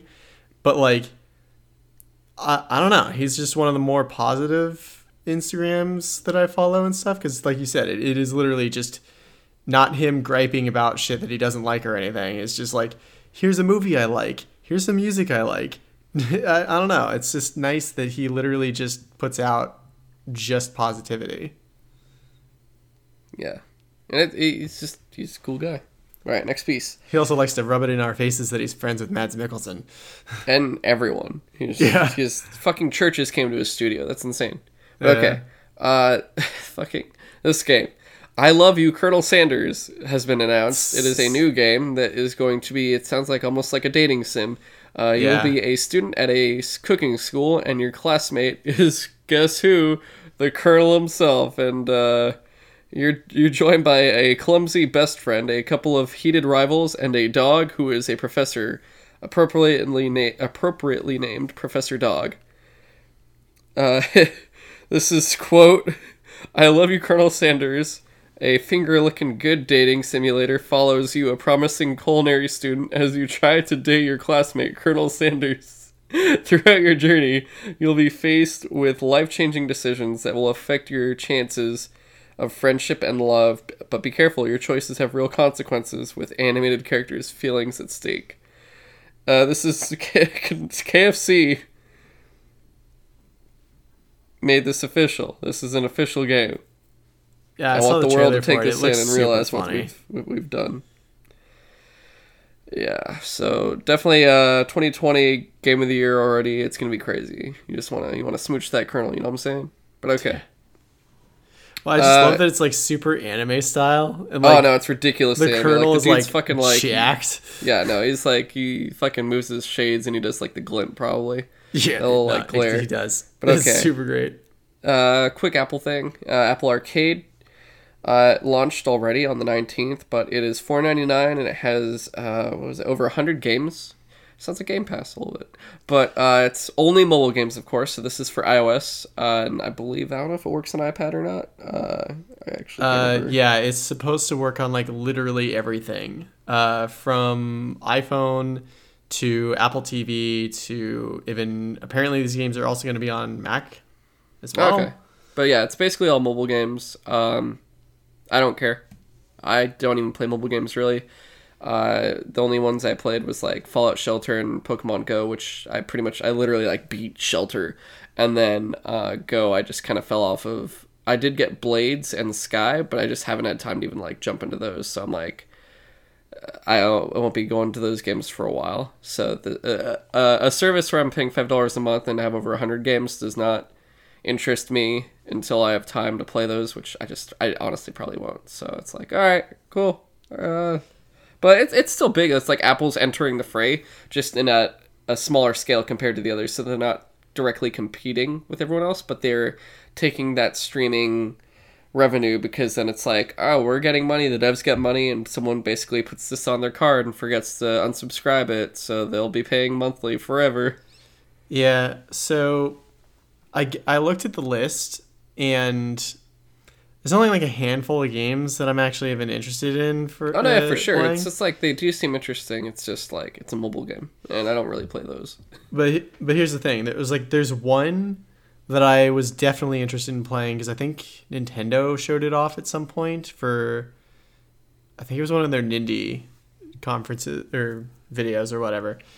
It's called Overland, and that's on there. It's basically like Oregon Trail, where you're traveling the apocalyptic wasteland trying to just survive, but then when you get to a location to scrounge around for stuff, it turns into like XCOM, where you have to like move certain spaces and stuff like that. Yeah. And so I was like, I don't know if I want to spend like $5 to play just that game on my phone though. But then like when I was looking at what just recently came to Switch, because I was looking for Zelda or whatever, I saw Overland and I was like, oh cool, Overland's on Switch too. How much is it? It's $15. So literally, if I just want to play this game and I don't really care where I am playing it, I could save like $10 to play just that game for a month. Yeah. And then there's like still a handful of other things I'm interested in playing. Again, not a lot. I mean, it's honestly, I would just say if you have the time to play it and you want to do it, more power to you. It's not honestly that bad, especially these games, these developers, they put a lot of work in. So $5 a month for all that shit, it's honestly very much worth it. It's just if you want to do that and you have the time for it. That's what I'm saying. And that's the other thing, is like a lot of them are indie games. And they're also all games that are designed. None of them have those like mobile game free to play mechanics where it's like, give us some gems and stuff like that. They're all just games. Yeah. But like, so on the one hand, I like that it's mostly indie games. There are a few there's like at least one by Capcom, I believe. There's another one by another developer I noticed. I can't remember who it was though. But basically, it's like it's not all indie games, but the majority of them are. Yeah. And it's like if I retired my Vita and finished all that backlog and I was on top of the Switch, then I'd probably get it because it'd be like, oh, cool. I already like pretty much I stay on top of the Switch and that portable area is then open for other things to be played. Then that's when I would start thinking about it. But once again, yeah, timing. All right, next thing. We're almost done. We're getting close, actually. We still have like half a dozen. Ubisoft will stick to long open world games. So this is a big thing where I guess someone asked if they would get a game like Unity again. And pretty much the head of Ubisoft, I think his name is Guillemot. Yves Guillemot? Yeah. So he was pretty much like, nah, but the big games you will get basically will have a Unity style game inside of it. Like that's how big they are. Like if you look at like Odyssey, that has Unity in it in a way of like, oh, this is that style of game, but there's just so much more now besides that like small amount of thing that you could do. So it's just like more bang for your buck, they're saying, but we're never going to go that smaller route just because if you look at sheer size, Unity and like the older Assassin's Creed games versus like Odyssey and Origins and like the new Watch Dogs, Ghost Recon now and everything else, like their counterparts, their predecessors are all so much smaller in scale. And they're basically saying that style of gameplay and everything else is in there, but there's so much more gameplay and style and everything else in it now to the point that game's there. It's just there's so much more to do now, but we're not going to go to such a smaller scale at this point because they're also looking at the service of like DLC and their streaming and everything else. So they're very much like looking at these games lasting a lot longer, it seems like. But yeah, that's just to realize that whenever you want to do a soft game, just remember it's going to be pretty big each time now. There's not going to be a small one. So when you say there's going to be a Unity type game in each Assassin's Creed or whatever, you're talking about like scale of the game? Yeah, so like I mean all the stuff you do in Unity, or like not necessarily like with the co-op shit and whatnot, but yeah, like all the stuff you do in an older Assassin's Creed game, you could still do in the new ones. But there's so many other side missions and styles of play and styles of like everything. There's just so much more. Like you look at Odyssey and you look at Unity, they're obviously very different, but the stuff you'd normally do in Unity besides like the co-op and everything else, you can pretty much do in Odyssey. There's just a lot more besides that. Okay, because when you said Unity, I thought you meant like literally they were asking if people wanted more co-op Assassin's Creed games. No, that's why I kept saying not the co-op. Okay. Yeah. All right. There's a trailer for System Shock 3, which is really cool. I am very interested because it's made by Warren Spector, and he's like an older developer who created the first System Shock, not 2. That was the guys that did BioShock created 2. But he also did Epic Mickey, which didn't do well, but he knew it wasn't going to do well. Like I remember him, if you ever read the very old Game Informer like reveal of Epic Mickey, Warren Spector pretty much said, I think this is going to fail. Let's do it. So you're just kind of like, what the fuck? But he went for it anyway. And like, honestly, if certain things, if it wasn't on the Wii, it probably would have been great. That's honestly what probably killed it. I'll be honest. It looks interesting because it's like akin to like Wasteland, where these older predecessor games that inspired and influenced newer games are coming back now, almost not as competitors, but they're just another space there that's like, hey, we're still alive and we're still going. And it does make me want to play at least System Shock 2 because of it's supposed to be a very iconic game from that time. And I think it comes out next year, but it's just something to definitely keep an eye out for just because the history behind it and the person making it, it's just like it's kind of a legendary thing, honestly. Next up, this is honestly like one of the only TGS things I jotted down. Final Fantasy VII had a trailer. It basically showed other characters, everything else. You would definitely be more interested than I was, because I was just kind of like, but it's Final Fantasy. I know you'll want to talk about it for a second. Yeah, I saw that trailer. I like that they're showing off, like, it looks... I mean, they already mentioned that they're basically trying to make this first part of the remake its own full game. And I kind of suspect that it's going to end with you either leaving Midgar or probably when you leave Midgar. So, which is the city or which you start in. But they definitely are showing some scenes that like weren't in the original game, like the hologram of the giant the giant hologram of the president, like saying you're not going to get away with this or whatever, or forget exactly what he said, but that's new. They showed a few new scenes with like the Turks, but there was also one other thing. Oh yeah, they also basically insinuate that they're definitely going to still do the scene where Cloud has to cross dress to try to like seduce a crime lord. Yeah, I heard all about that. Yeah. Yeah. So I don't know. I was already excited for this game, but like every time they show off more of it, I'm just like, holy shit, this looks beautiful, and it looks like what I always wanted Final Fantasy VII to look like, I guess.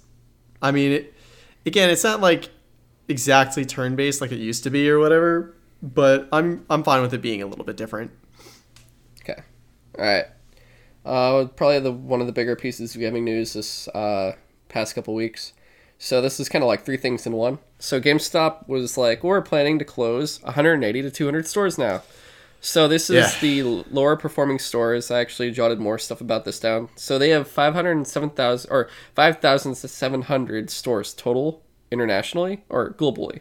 They're saying 180 to 200 stores globally they'll shut down. So it's not just like we're just going to shut down all these stores in the US. Like this is just anywhere in the world. Their whole thing is they said they want the lower performing stores to be taken out. So if they're really underperforming and they're not really doing well compared to the others, then they're basically, it's like actually I think Greg Miller said it, like trimming the fat. Like you're just making it more concise and a better sized company that's like just better quantity over quantity. I was going to say that wrong. So out of those 5,700, I checked and they said 95% are profitable. That means around 5,415 out of 5,700 are profitable. That means about 275 are not. So there's still be about like anywhere from 75 to 95 stores that aren't profitable that they would keep and basically like kind of, I guess, try to push up there, or maybe just eventually to close those, but those would be the ones they would close, I'd assume then, would be those last 75 not profitable stores. So at first you're thinking then, all right, if that's the case, I'm pretty sure most of these people buy them in the US anyway, so it's probably international. That is not the case, and it was actually going to affect us because there's a GameStop in San Francisco that's closing now, and it is surprising to me because it's probably the biggest, most well-known one in the city, if not the Bay Area, because this is the one where all the midnight launches happen, all the people would come to this one. It is the PAL GameStop, so this is the GameStop that was on PAL Street for a long time.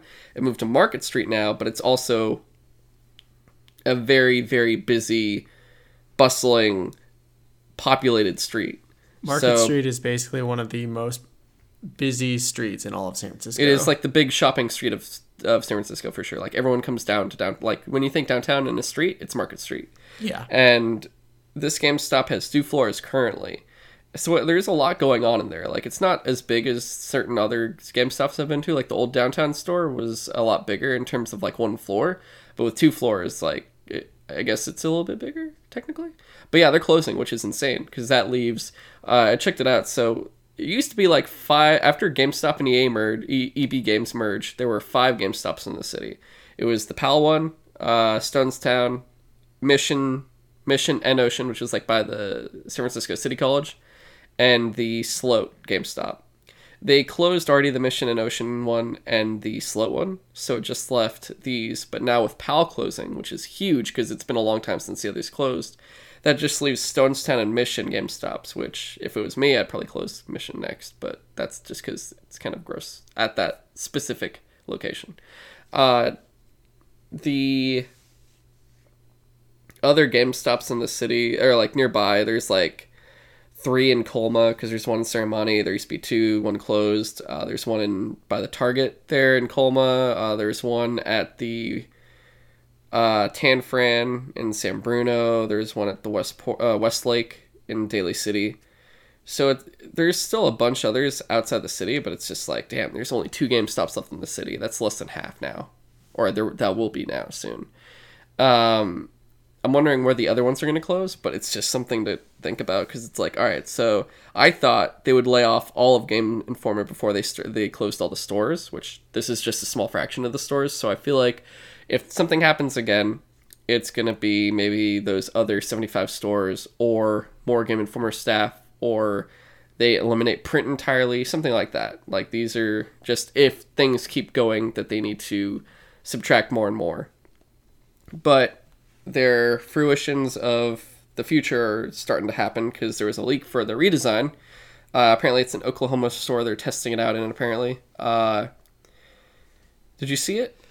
It looked interesting, but I was kind of like, it's a small store. It's a very small store. So it's like, I don't know exactly what they're going to do with these. Like, we're going to see more and more. It's weird. I haven't cared about GameStop for a long time, but now that everything, like, it's just going down and down, it's gotten me more interested in it. Not enough to make at least like, oh, I'm going to resubscribe to Power Up or anything else, but it's just like, oh, this is, it's weird to keep an eye on, because it's just, I don't want to say it's entertaining, because it's like, people are losing their jobs and it's terrible, but it's just, I guess, interesting to, you're just watching this massive company that's had such a powerful dominance in the purchasing of games throughout your entire life, your entire time you're alive. Like, this company has been there, and that's been the primary place to buy everything and screw you over, and you have great memories of like, oh, I got my console here, it was Minute Lunch I really loved, and there were people that worked here that were great. But then there's also, hey, you want to pre-order this game? Oh, I don't like this person. Or fucking, yeah, your game's worth nothing, give it to us, and then buy all this shit again, we're going to sell it for a higher profit. It's like ridiculously scaled compared to what we actually give you money for. So it's like all these mixed memories, and they're just seeing like its downfall, and it's just weird, because it's like watching a volcano erupt. You're like, oh god, that's terrible, but it's like, it's nature. I don't know. It's the nature of the market, and it's just how it's going. Yeah. And it's just, like I said, it's just interesting to watch, because you're just like, wow, it's just so surreal. But all right, enough of that. Last 2, Resident Evil Project Resistance was announced. So this is kind of reminds you more of like the Umbrella Chronicle style games, not that. It was it Operation Raccoon City? Was that the one? Yeah, Operation Raccoon City. I think there might have been one other multiplayer one. I don't know. But yeah, we don't have to think. Outbreak. Yeah. Oh, yeah. No. Well, okay. It doesn't matter. We don't have to go back to it. But yeah, it's just none of these multiplayer Resident Evil games have ever been really that good. They never work out. Yeah. Yeah. So they'll probably release this, and then everyone will be like, oh, and they'll be like, look, Resident Evil 8 or a remaster of 3, and everyone will be like, yay! It's literally probably what's going to happen. Because at least everything else they've been doing has been great. This is the first, it seems like first possible fumble Capcom's had since they're like, all of a sudden Golden Age they've just started doing with Monster Hunter and Resident Evil 7 and 2 and everything else. Yeah. Alright, last gaming news, really quick. Game Awards are December 12th. It's the 5th anniversary, so I guess there might be some special stuff. But look for first appearances. You think Kojima might be there? Oh, I wonder. But I mean, this will be post Death Stranding launch, so maybe he'll just be like, oh, hello. Oh, shit. My game won. You're right. Yeah, I mean, his game could win Game of the Year. Who knows? So I don't see why he wouldn't be there, honestly. Huh. But okay, so that's all the gaming news.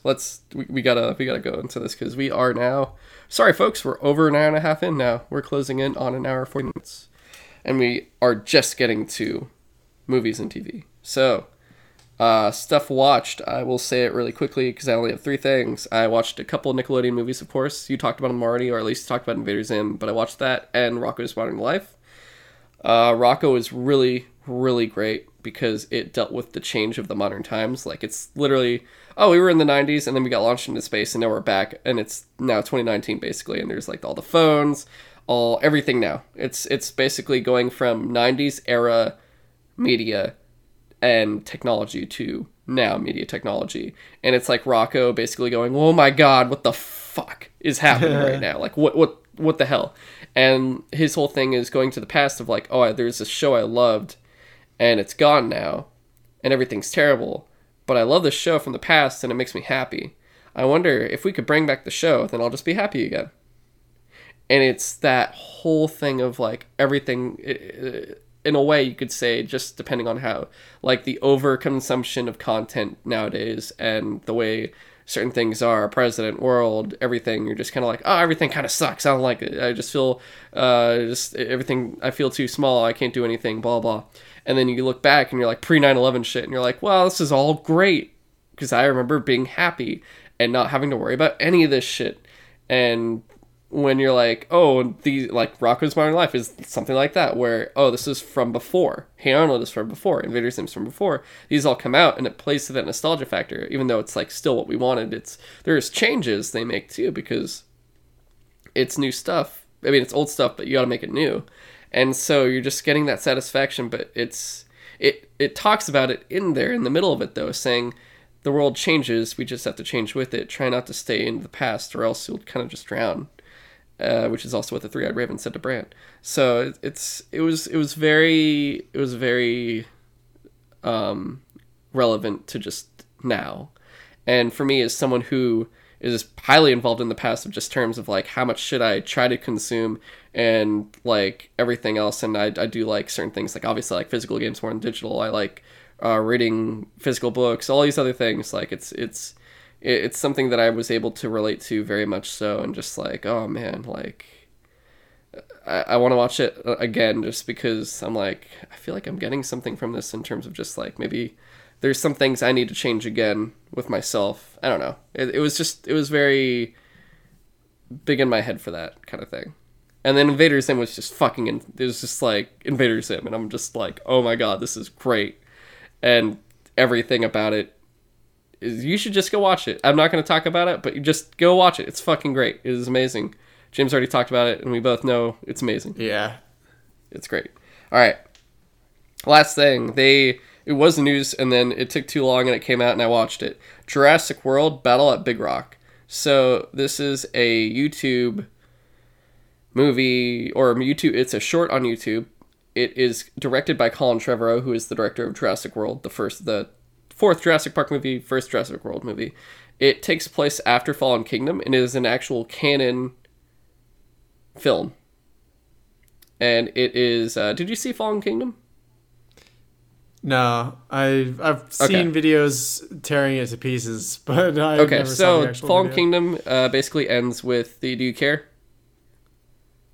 No, I know.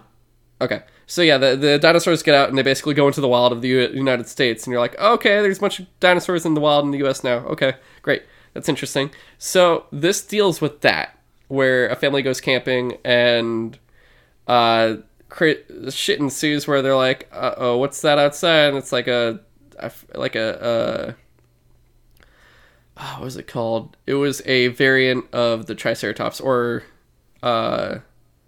a type of dinosaur in that type of family, but a different one. And there was also an Allosaurus Rex, who is a type of T-Rex almost. And they're basically fighting, and then the family gets in trouble from the Allosaurus because it wants to eat them. But the whole thing is like, oh, the Triceratops family sticks together, and as a family, they succeed and overcome the Allosaurus from eating them. And then the family, same thing happens where they're like, quick, protect the children, and then one of the children shoots a crossbow at it, and then it runs away, and you're like, what the fuck? And it's like just 8 minutes of just people being, it's 8 minutes of a family having a good time, to then dinosaurs show up, dinosaurs attack, family defends, dinosaur leaves, family goes, holy shit. That's basically it. It's good. It's just like 8 minutes. It was okay. It's not, I don't know. It was fine. It was just like, if you want dinosaurs, just watch it. That's what I gotta say. All right. Do you have anything? I haven't really had much time to watch stuff, for at least since last we talked. But mostly what I've been getting into is watching The Good Place. Like, I've seen like bits and pieces of Daniel watching the show, and it's always been like consistently funny, but I never like watched it from the start. And dude, it is so funny. Like, I don't want to spend too much time on it, but like I'm like in because have you finished the first season?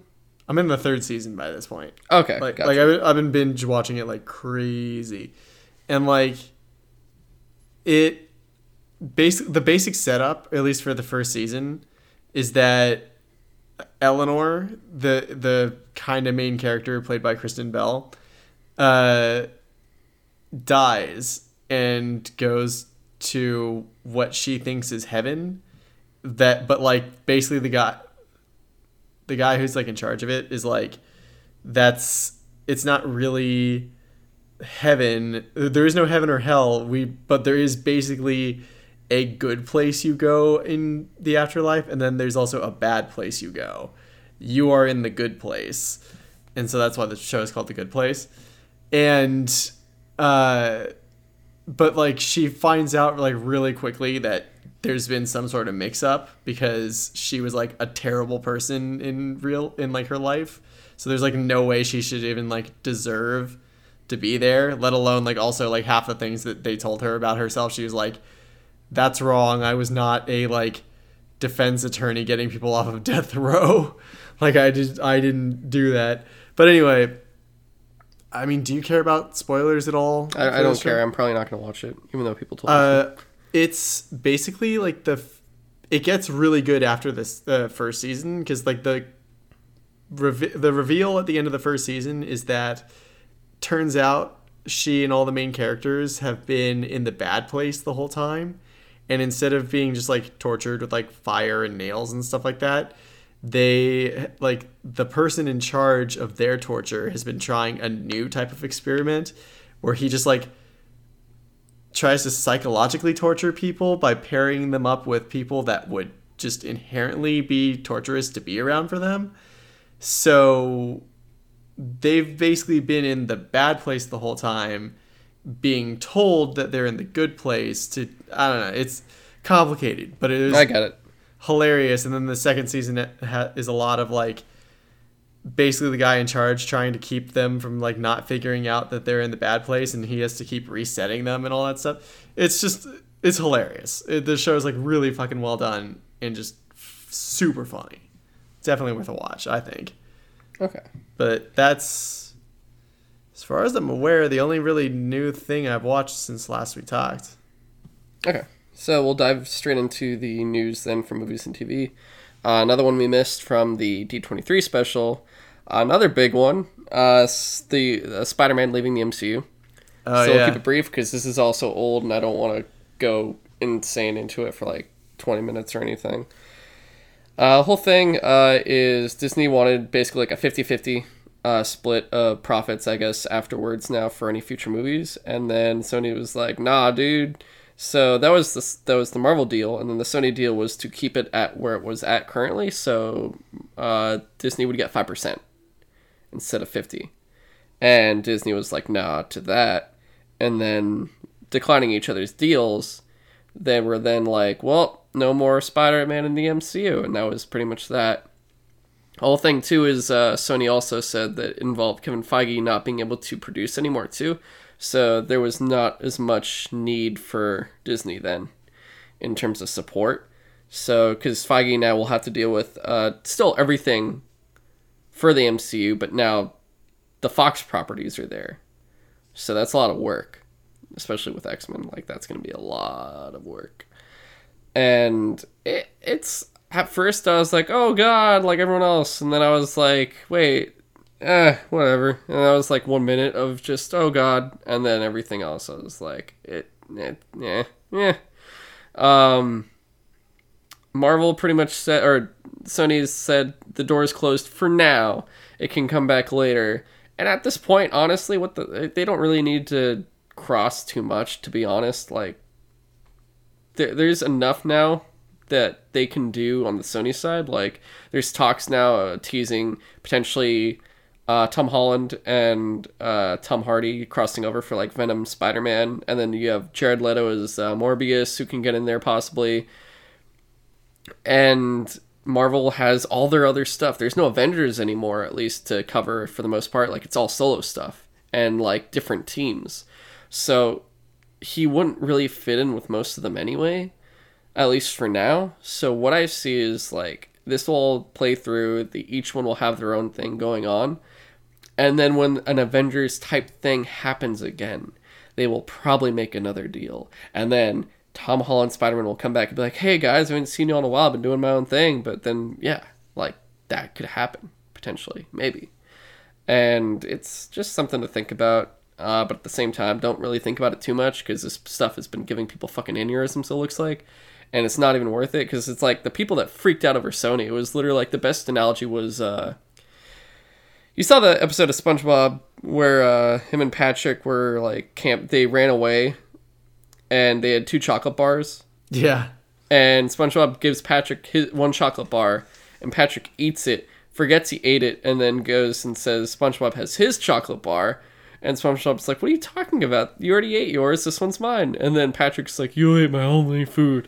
Now I'll have to starve. And he's like, you just see how fat he is. And you're just like, oh, yeah, sure, dude. And the whole thing is, think of Disney as Patrick and Sony as SpongeBob.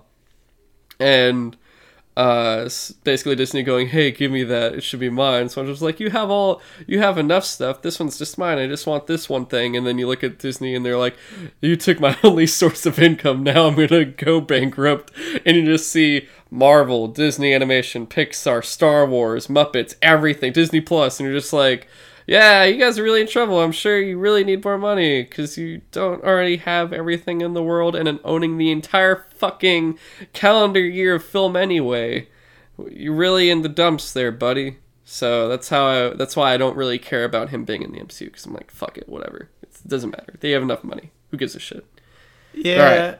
I don't know. I just I'm worried about Sony thinking that they can handle more than they can with Spider-Man, because oh, you didn't like Edge of the Spider-Verse? No, Into the Spider-Verse is like the first really good Spider-Man movie that they've done in a really long time. Like, I was not a fan of the Amazing Spider-Man movies, and like 2 out of the 3 Sam Raimi Spider-Man movies are like really good. So, I don't know. I'm not saying that they can't do a good Spider-Man movie with Tom Holland. I'm just worried that like they're going to try to hit the ground running and fall on their face with like a Spider-Man that is kind of already established, but they haven't, I don't know how much direct input they had with like the previous 2 Tom Holland Spider-Man movies, but I don't know. We'll see what happens. There's, like you said, there's no point like worrying about it or thinking about it too much, because like there's nothing we can really do about it. Yeah, and it's just like they have enough stuff on their own that they could populate their own little mini Spider-Verse. So they're good to they're going to be fine. And people are going to go see their shit because honestly, at least so far, everything's been great. And I think there is a possibility it could continue to be that, especially in the animated route. And with everything else, like, I mean, Venom was the one exception recently, where it was just like, oh god, what the fuck? But the new one, I think, will be better. I think Venom 2 will be better, because that's what I was hoping for Assassin's Creed, which they still haven't done. But they get the idea of what they did wrong. Like, they saw. So it should at least be better than the first one.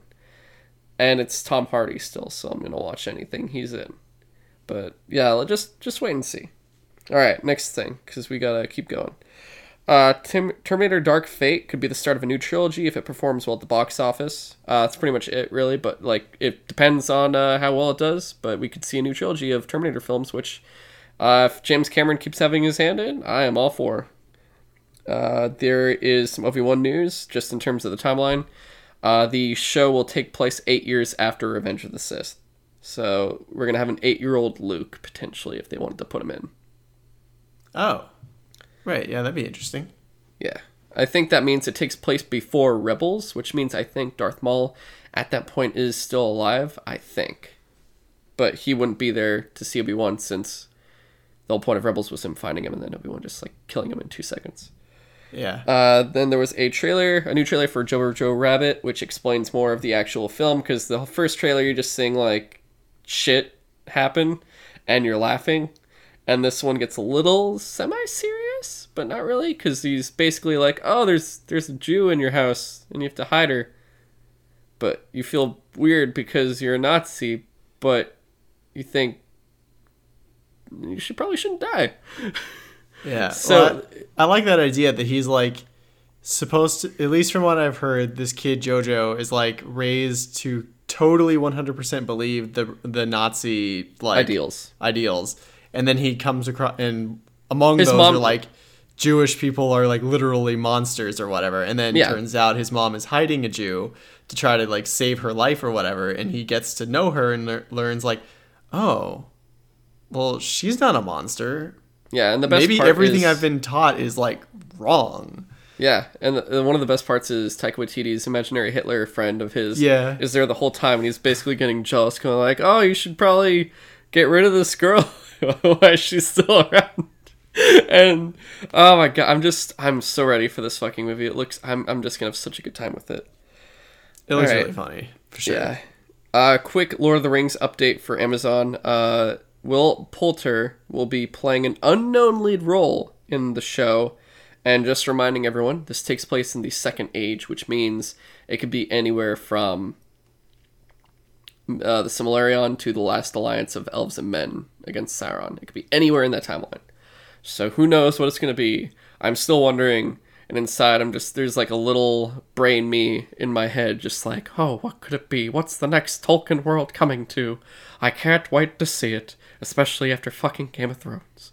So it's just something to keep interest in, just because they've casted like 2 people now so far, and we're not getting much news, and it comes very far and few, but it's happening, and all you can do is wait and wonder what it is. I'm just freaking out in a little bit inside, just because Lord of the Rings is still like my favorite trilogy, so I'm just like, holy shit, just tell me more, please. All right, we're halfway through the movie news. We're getting there, guys. Tomb Raider sequel starring Alicia Vikander is set to release on March 19th, 2021, reportedly. I wonder if it will be, because the whole thing with the first one, I believe everyone's problem with it was it just was the game as a movie for the first game, for the reboot.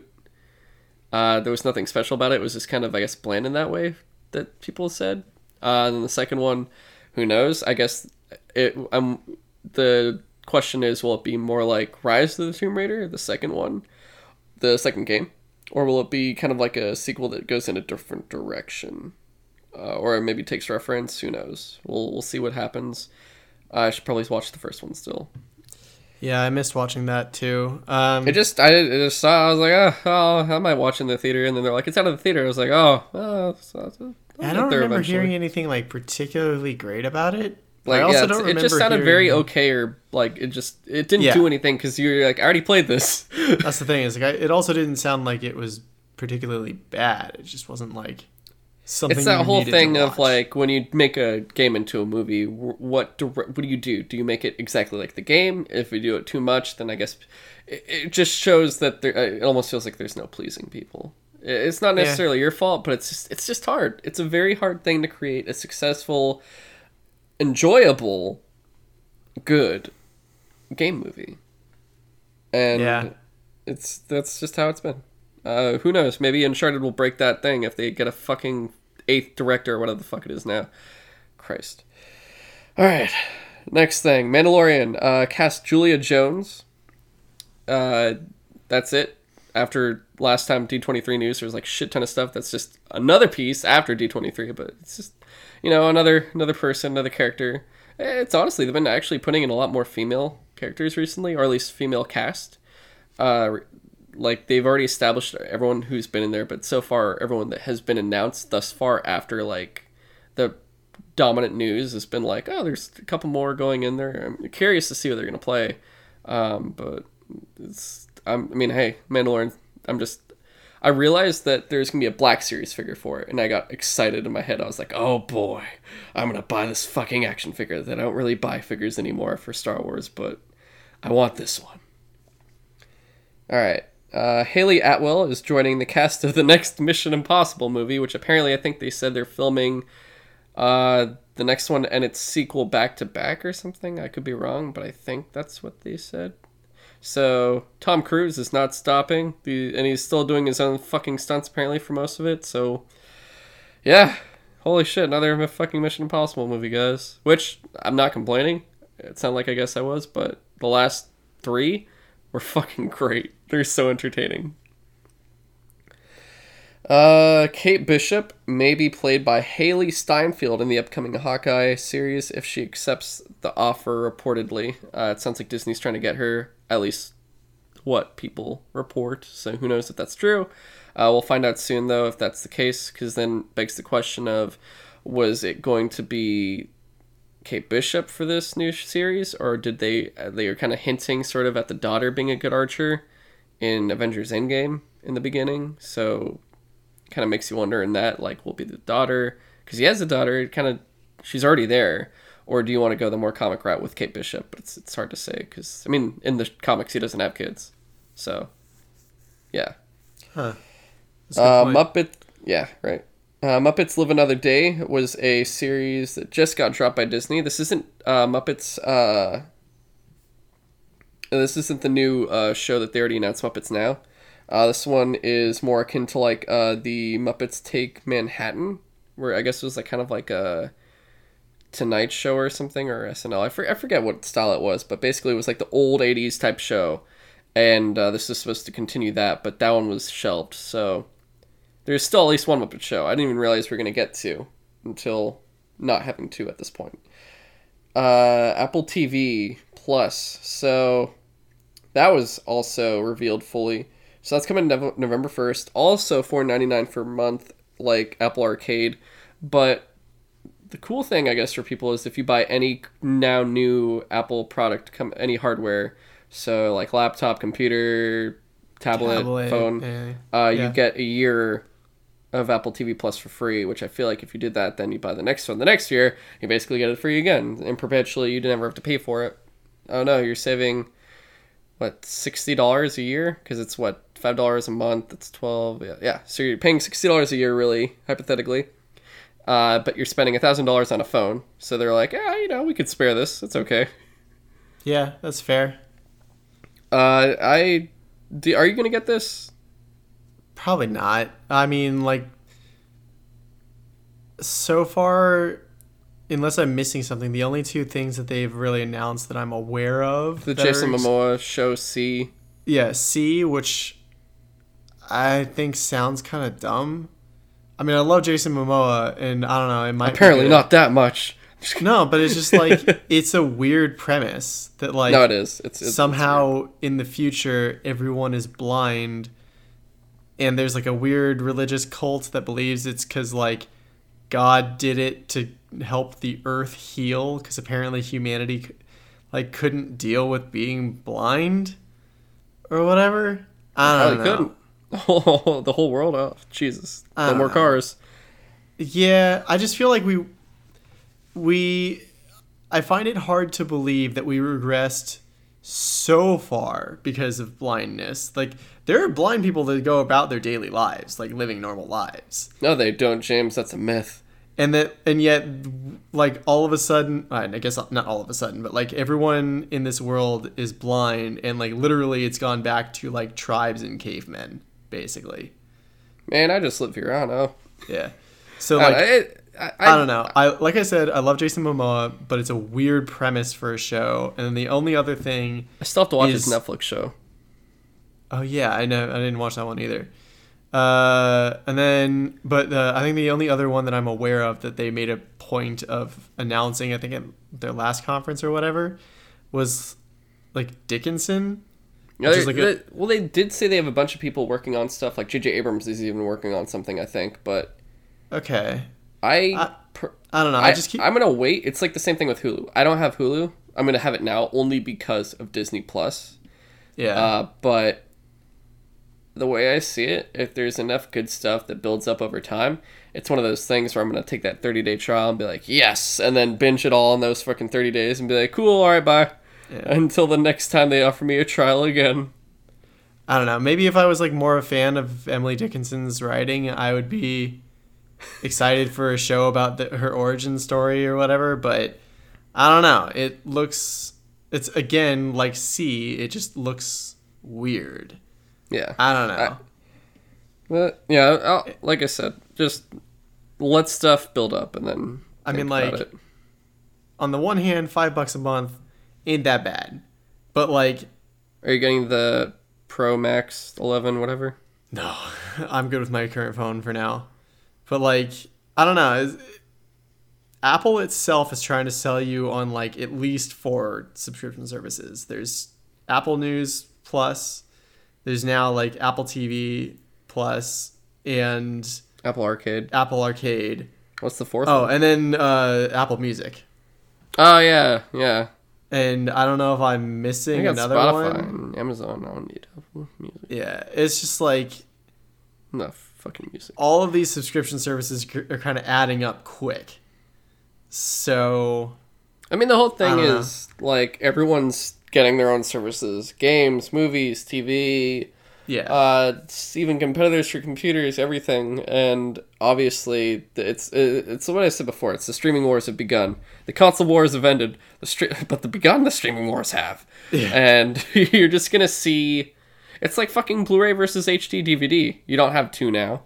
So we're going to see all of these companies in all these different mediums, genres, different like categories, all going up against each other. And not all of these are going to stay. Some of these are going to fail and fall, and they'll be swallowed up by someone else. The company will probably still be there, but in terms of like their content, instead of being, it's like looking at the consoles now. Sega is now a third-party developer. They are not, or a publisher. They don't have hardware anymore, and they just put their games out on other platforms. Some of these will fail, and they'll put their stuff on other platforms. And that's where probably, honestly, places like Netflix and Hulu will be like there to pick up the pieces of being like, we'll take you in. Come to our doors. We need something. Or Hulu, Netflix specifically will be like, please, come to us. Disney is eating us all. You need us, and we need you. Blah, blah, blah. Yeah. So that's the thing. So like I feel like, I have Hulu for certain shows, and I like it enough, I guess. I've got Netflix for a bunch of different shows. I see the point of getting Disney Plus when that comes out, because that also will have like a ridiculous amount of like shows you can only watch there. I just don't, even HBO Max, I see like why, because HBO's got like a bunch of stuff. I currently do not see why I should subscribe to Apple TV, especially since like knowing Apple, they're not going to allow their service on anything but Apple products. Yeah, I mean, I said the same thing about Hulu though before as well. True. There's no point. It didn't have anything that I couldn't get on Xfinity. True, but it's like at least I could watch Hulu on either my computer or my TV or my PlayStation. If I'm gonna want to watch Apple TV stuff on my TV, I'm literally gonna have to get an Apple TV. Like, yeah, and I don't want to do that. And I don't want to do that. Granted, they're only like $100 now, and if you're getting like a whole year subscription for just buying that's $100 I don't need to spend. That's the thing. It's like, yeah, almost everything I have can already stream pretty much all of my services. Dude, I'll just watch the shit on my iPhone. I don't give a shit. If I got Apple TV Plus, I would just watch it on my iPhone. I wouldn't even care. And that's if I got Apple TV phone Plus, size show if it works for me, but that's if I wanted to. I would probably either be watching it on my phone or my iPad or my your computer. MacBook Pro. I mean, yeah. Honestly, you don't have a problem really. For you specifically, I have more of a problem than you do. You have a MacBook Pro. You're completely okay. Most people watch shows on a laptop anyway, so it doesn't really make a difference. True. Yeah. I'm stuck with this. You can see my phone in my hand, James. Yeah. This is what I would watch everything on, because that's my only Apple product I currently own. Oh my god, how do you I don't really have anything else. Yeah, you're in their fucking ecosystem, dude. I'm not. And you're the one complaining about this more than me. Alright, last few things. There's a reported leak for the premiere of Witcher, the series for Netflix, December 17th, 2019. So this year, in like 3 months. I don't know if that's actually true. We'll see. But I think it might be true. We'll find out shortly, though. There was a trailer. So speaking of Nickelodeon bringing shit back that I fucking love, Are You Afraid of the Dark had a trailer. I believe it's 3 movies or something like that. It's gonna be like 3 movie-sized episodes or something, or 1-hour episodes. It's either 1 hour or hour and a half episodes of this. That's gonna be on some form of Nickelodeon, I think, or Netflix. I actually don't remember anymore. Interesting. But the trailer looked really cool because it's like it brings back the whole thing of the Midnight Society, which are the people that tell the stories. and then like the episode is the story they tell usually, and then they put out the fire. The show ended with a movie that basically it was them in their world, and basically stuff came true for them. This stuff is a new generation of Midnight Society, so it's younger people. I think it's like 5 kids, 3 girls, 2 guys, I think, and they tell stories, but basically same thing happens where their world, like the new, I think there's a new girl, and she tells a story, and the stuff from the story is actually happening in their world, and that's what this revival is going to be about, and I'm really excited for it because it's like it has that kind of Nickelodeon feel, but also there was like one part where I was like, oh, that is actually kind of scary a little bit. So there should be some good fear factor that normally you were kind of freaked out about when you were a kid. But obviously this is something like people in their mid-20s to early 30s will be watching. This is what it's made for, probably. Besides like newer kids. But it's going to be a good time, I think. I'm looking forward to this, especially now that the other 3 animated movies are out of the way. And I don't know what's next. I think Rugrats maybe they might be bringing back, but I'm not too sure. All right, last 3 things, guys. We're almost there. There were a bunch of classics coming to Disney Plus, apparently. So they were doing a beta of it in, I want to say the Netherlands. In it, they saw all the classic Marvel shows. So 90s Spider-Man, 70s Spider-Man. Think of every single Spider-Man cartoon up until the newer ones, like the post-2000 ones, but everything pre-2000, I think, like, will be there, along with, like, 90s X-Men and some other good stuff. So basically, think of all pre-2000 Marvel TV cartoons.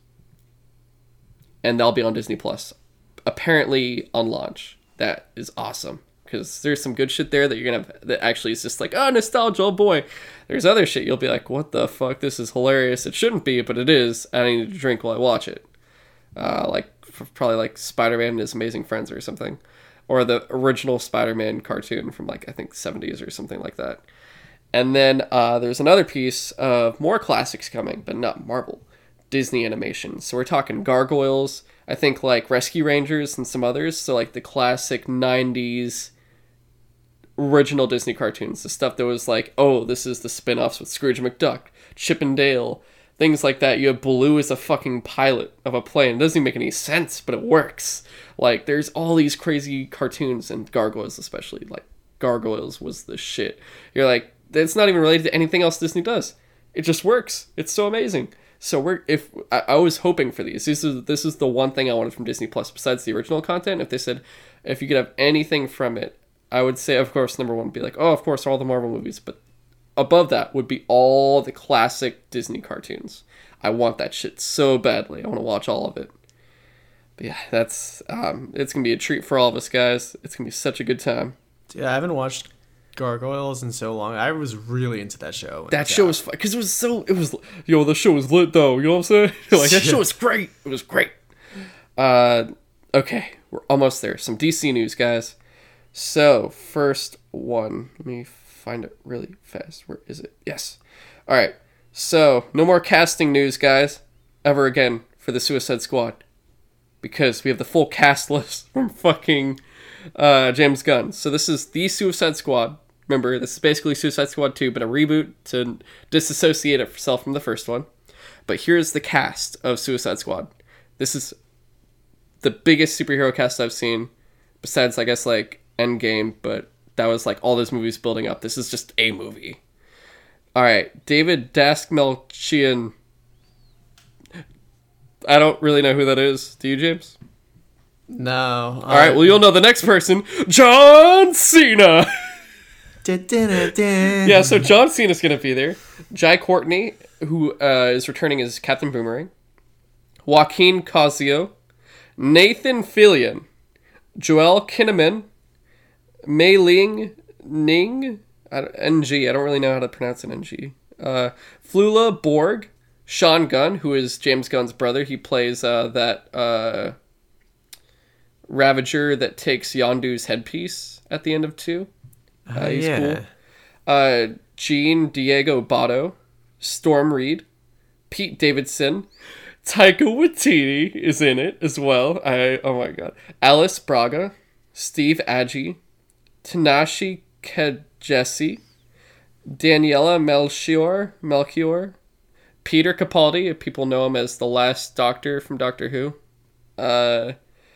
Julio Ruiz, Jennifer Holland, Viola Davis, who returns as Amanda Waller, Idris Elba, Margot Robbie, who returns as Harley Quinn, and Michael Rooker, which almost confirms possibly that King Shark rumor maybe. So all of these people are in the Suicide Squad. And James Gunn was very adamant saying, when he tweeted this out, he said, don't get too attached. So remember last time we lost 2 Suicide Squad members. We lost, what was his name? Ripcord? Slipknot. Slipknot, that was his fucking name. The man who can climb anything. Which, honestly, that actually worked out perfectly, because the very first Suicide Squad comic, he died as well. So it's kind of... that's actually kind of a nice callback.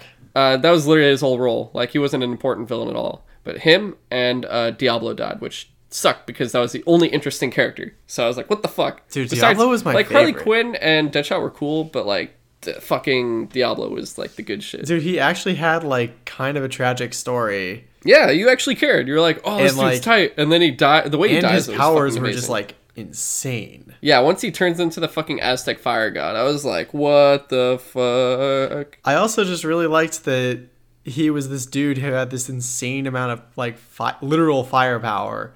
Yeah. And he, like, at least when you first meet him, he has, like, vowed a life of, like, non-violence. And he literally just, like, refuses to fight until, like, it was absolutely necessary.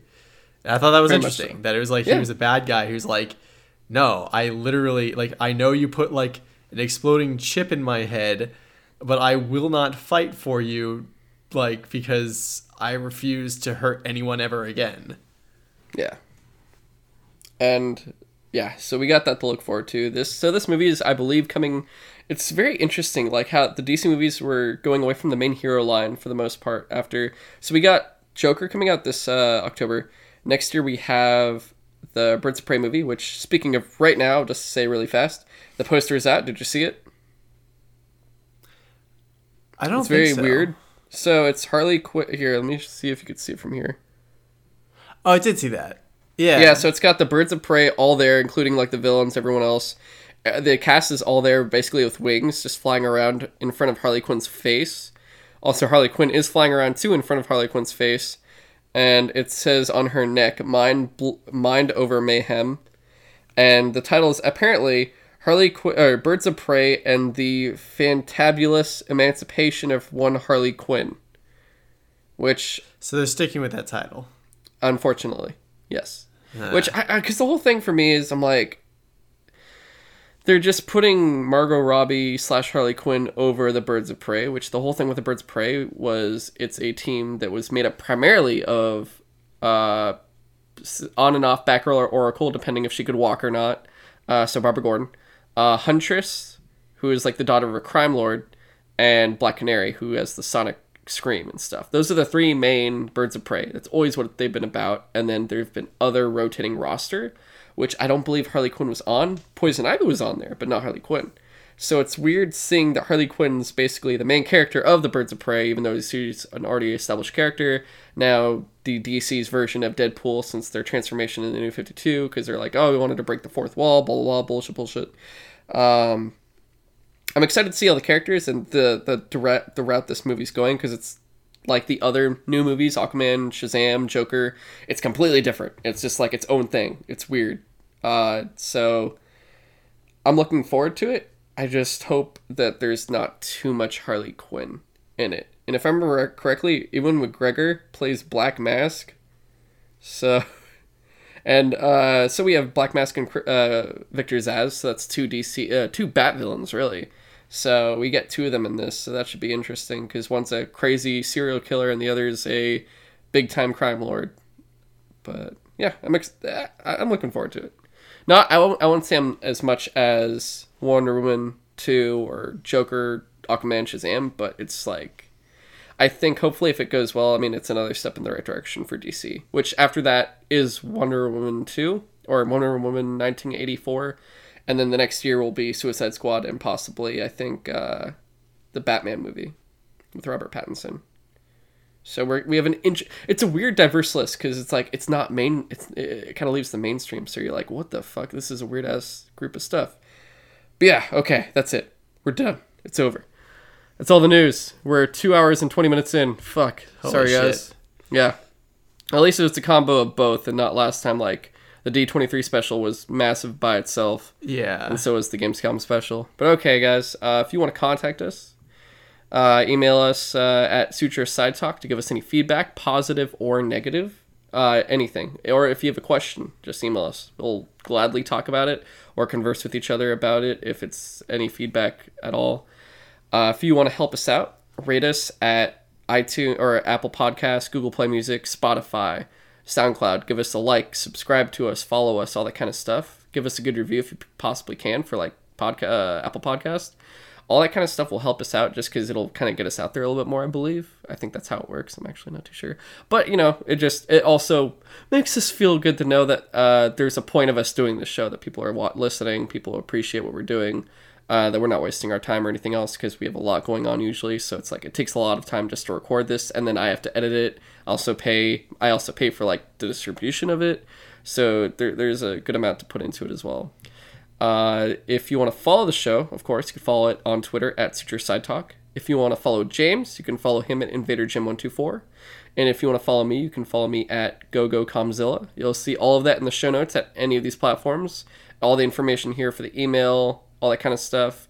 I noticed one person told me once that they didn't know that was there. I'm just like, yeah, just look at the notes for the description of the episode, and you'll see all of it. So yeah, thank you guys so much for listening. We'll be back, I would say probably next week, I would assume. Maybe sooner, maybe a little bit later, we'll see. But it should hopefully be less because then we're going from the 16th to that week. So it might be 2 to 3 weeks maximum worth of news, but probably like around 2 weeks. So it'll be a lot less amount of news. Plus no more big shows, no more conventions or anything like that. Yeah. So it should be a lot easier for us to get through it. Hopefully and we'll be back no to an hour massive timeline. Nintendo Directs again. Yeah. Oh fuck! The PlayStation State of Play will probably be in the next episode. But that I feel like they keep that shit good because they keep it down to like just quality over quantity. Maybe I'm just misinterpreting it, but I've just because they announced it with like The Last of Us or whatever being there, I feel like it's mostly just going to be about The Last of Us and when it like the final date for that. Yeah, most likely. But all right, guys. Thank you for listening. We'll talk to you next time. Yep. Thanks for listening.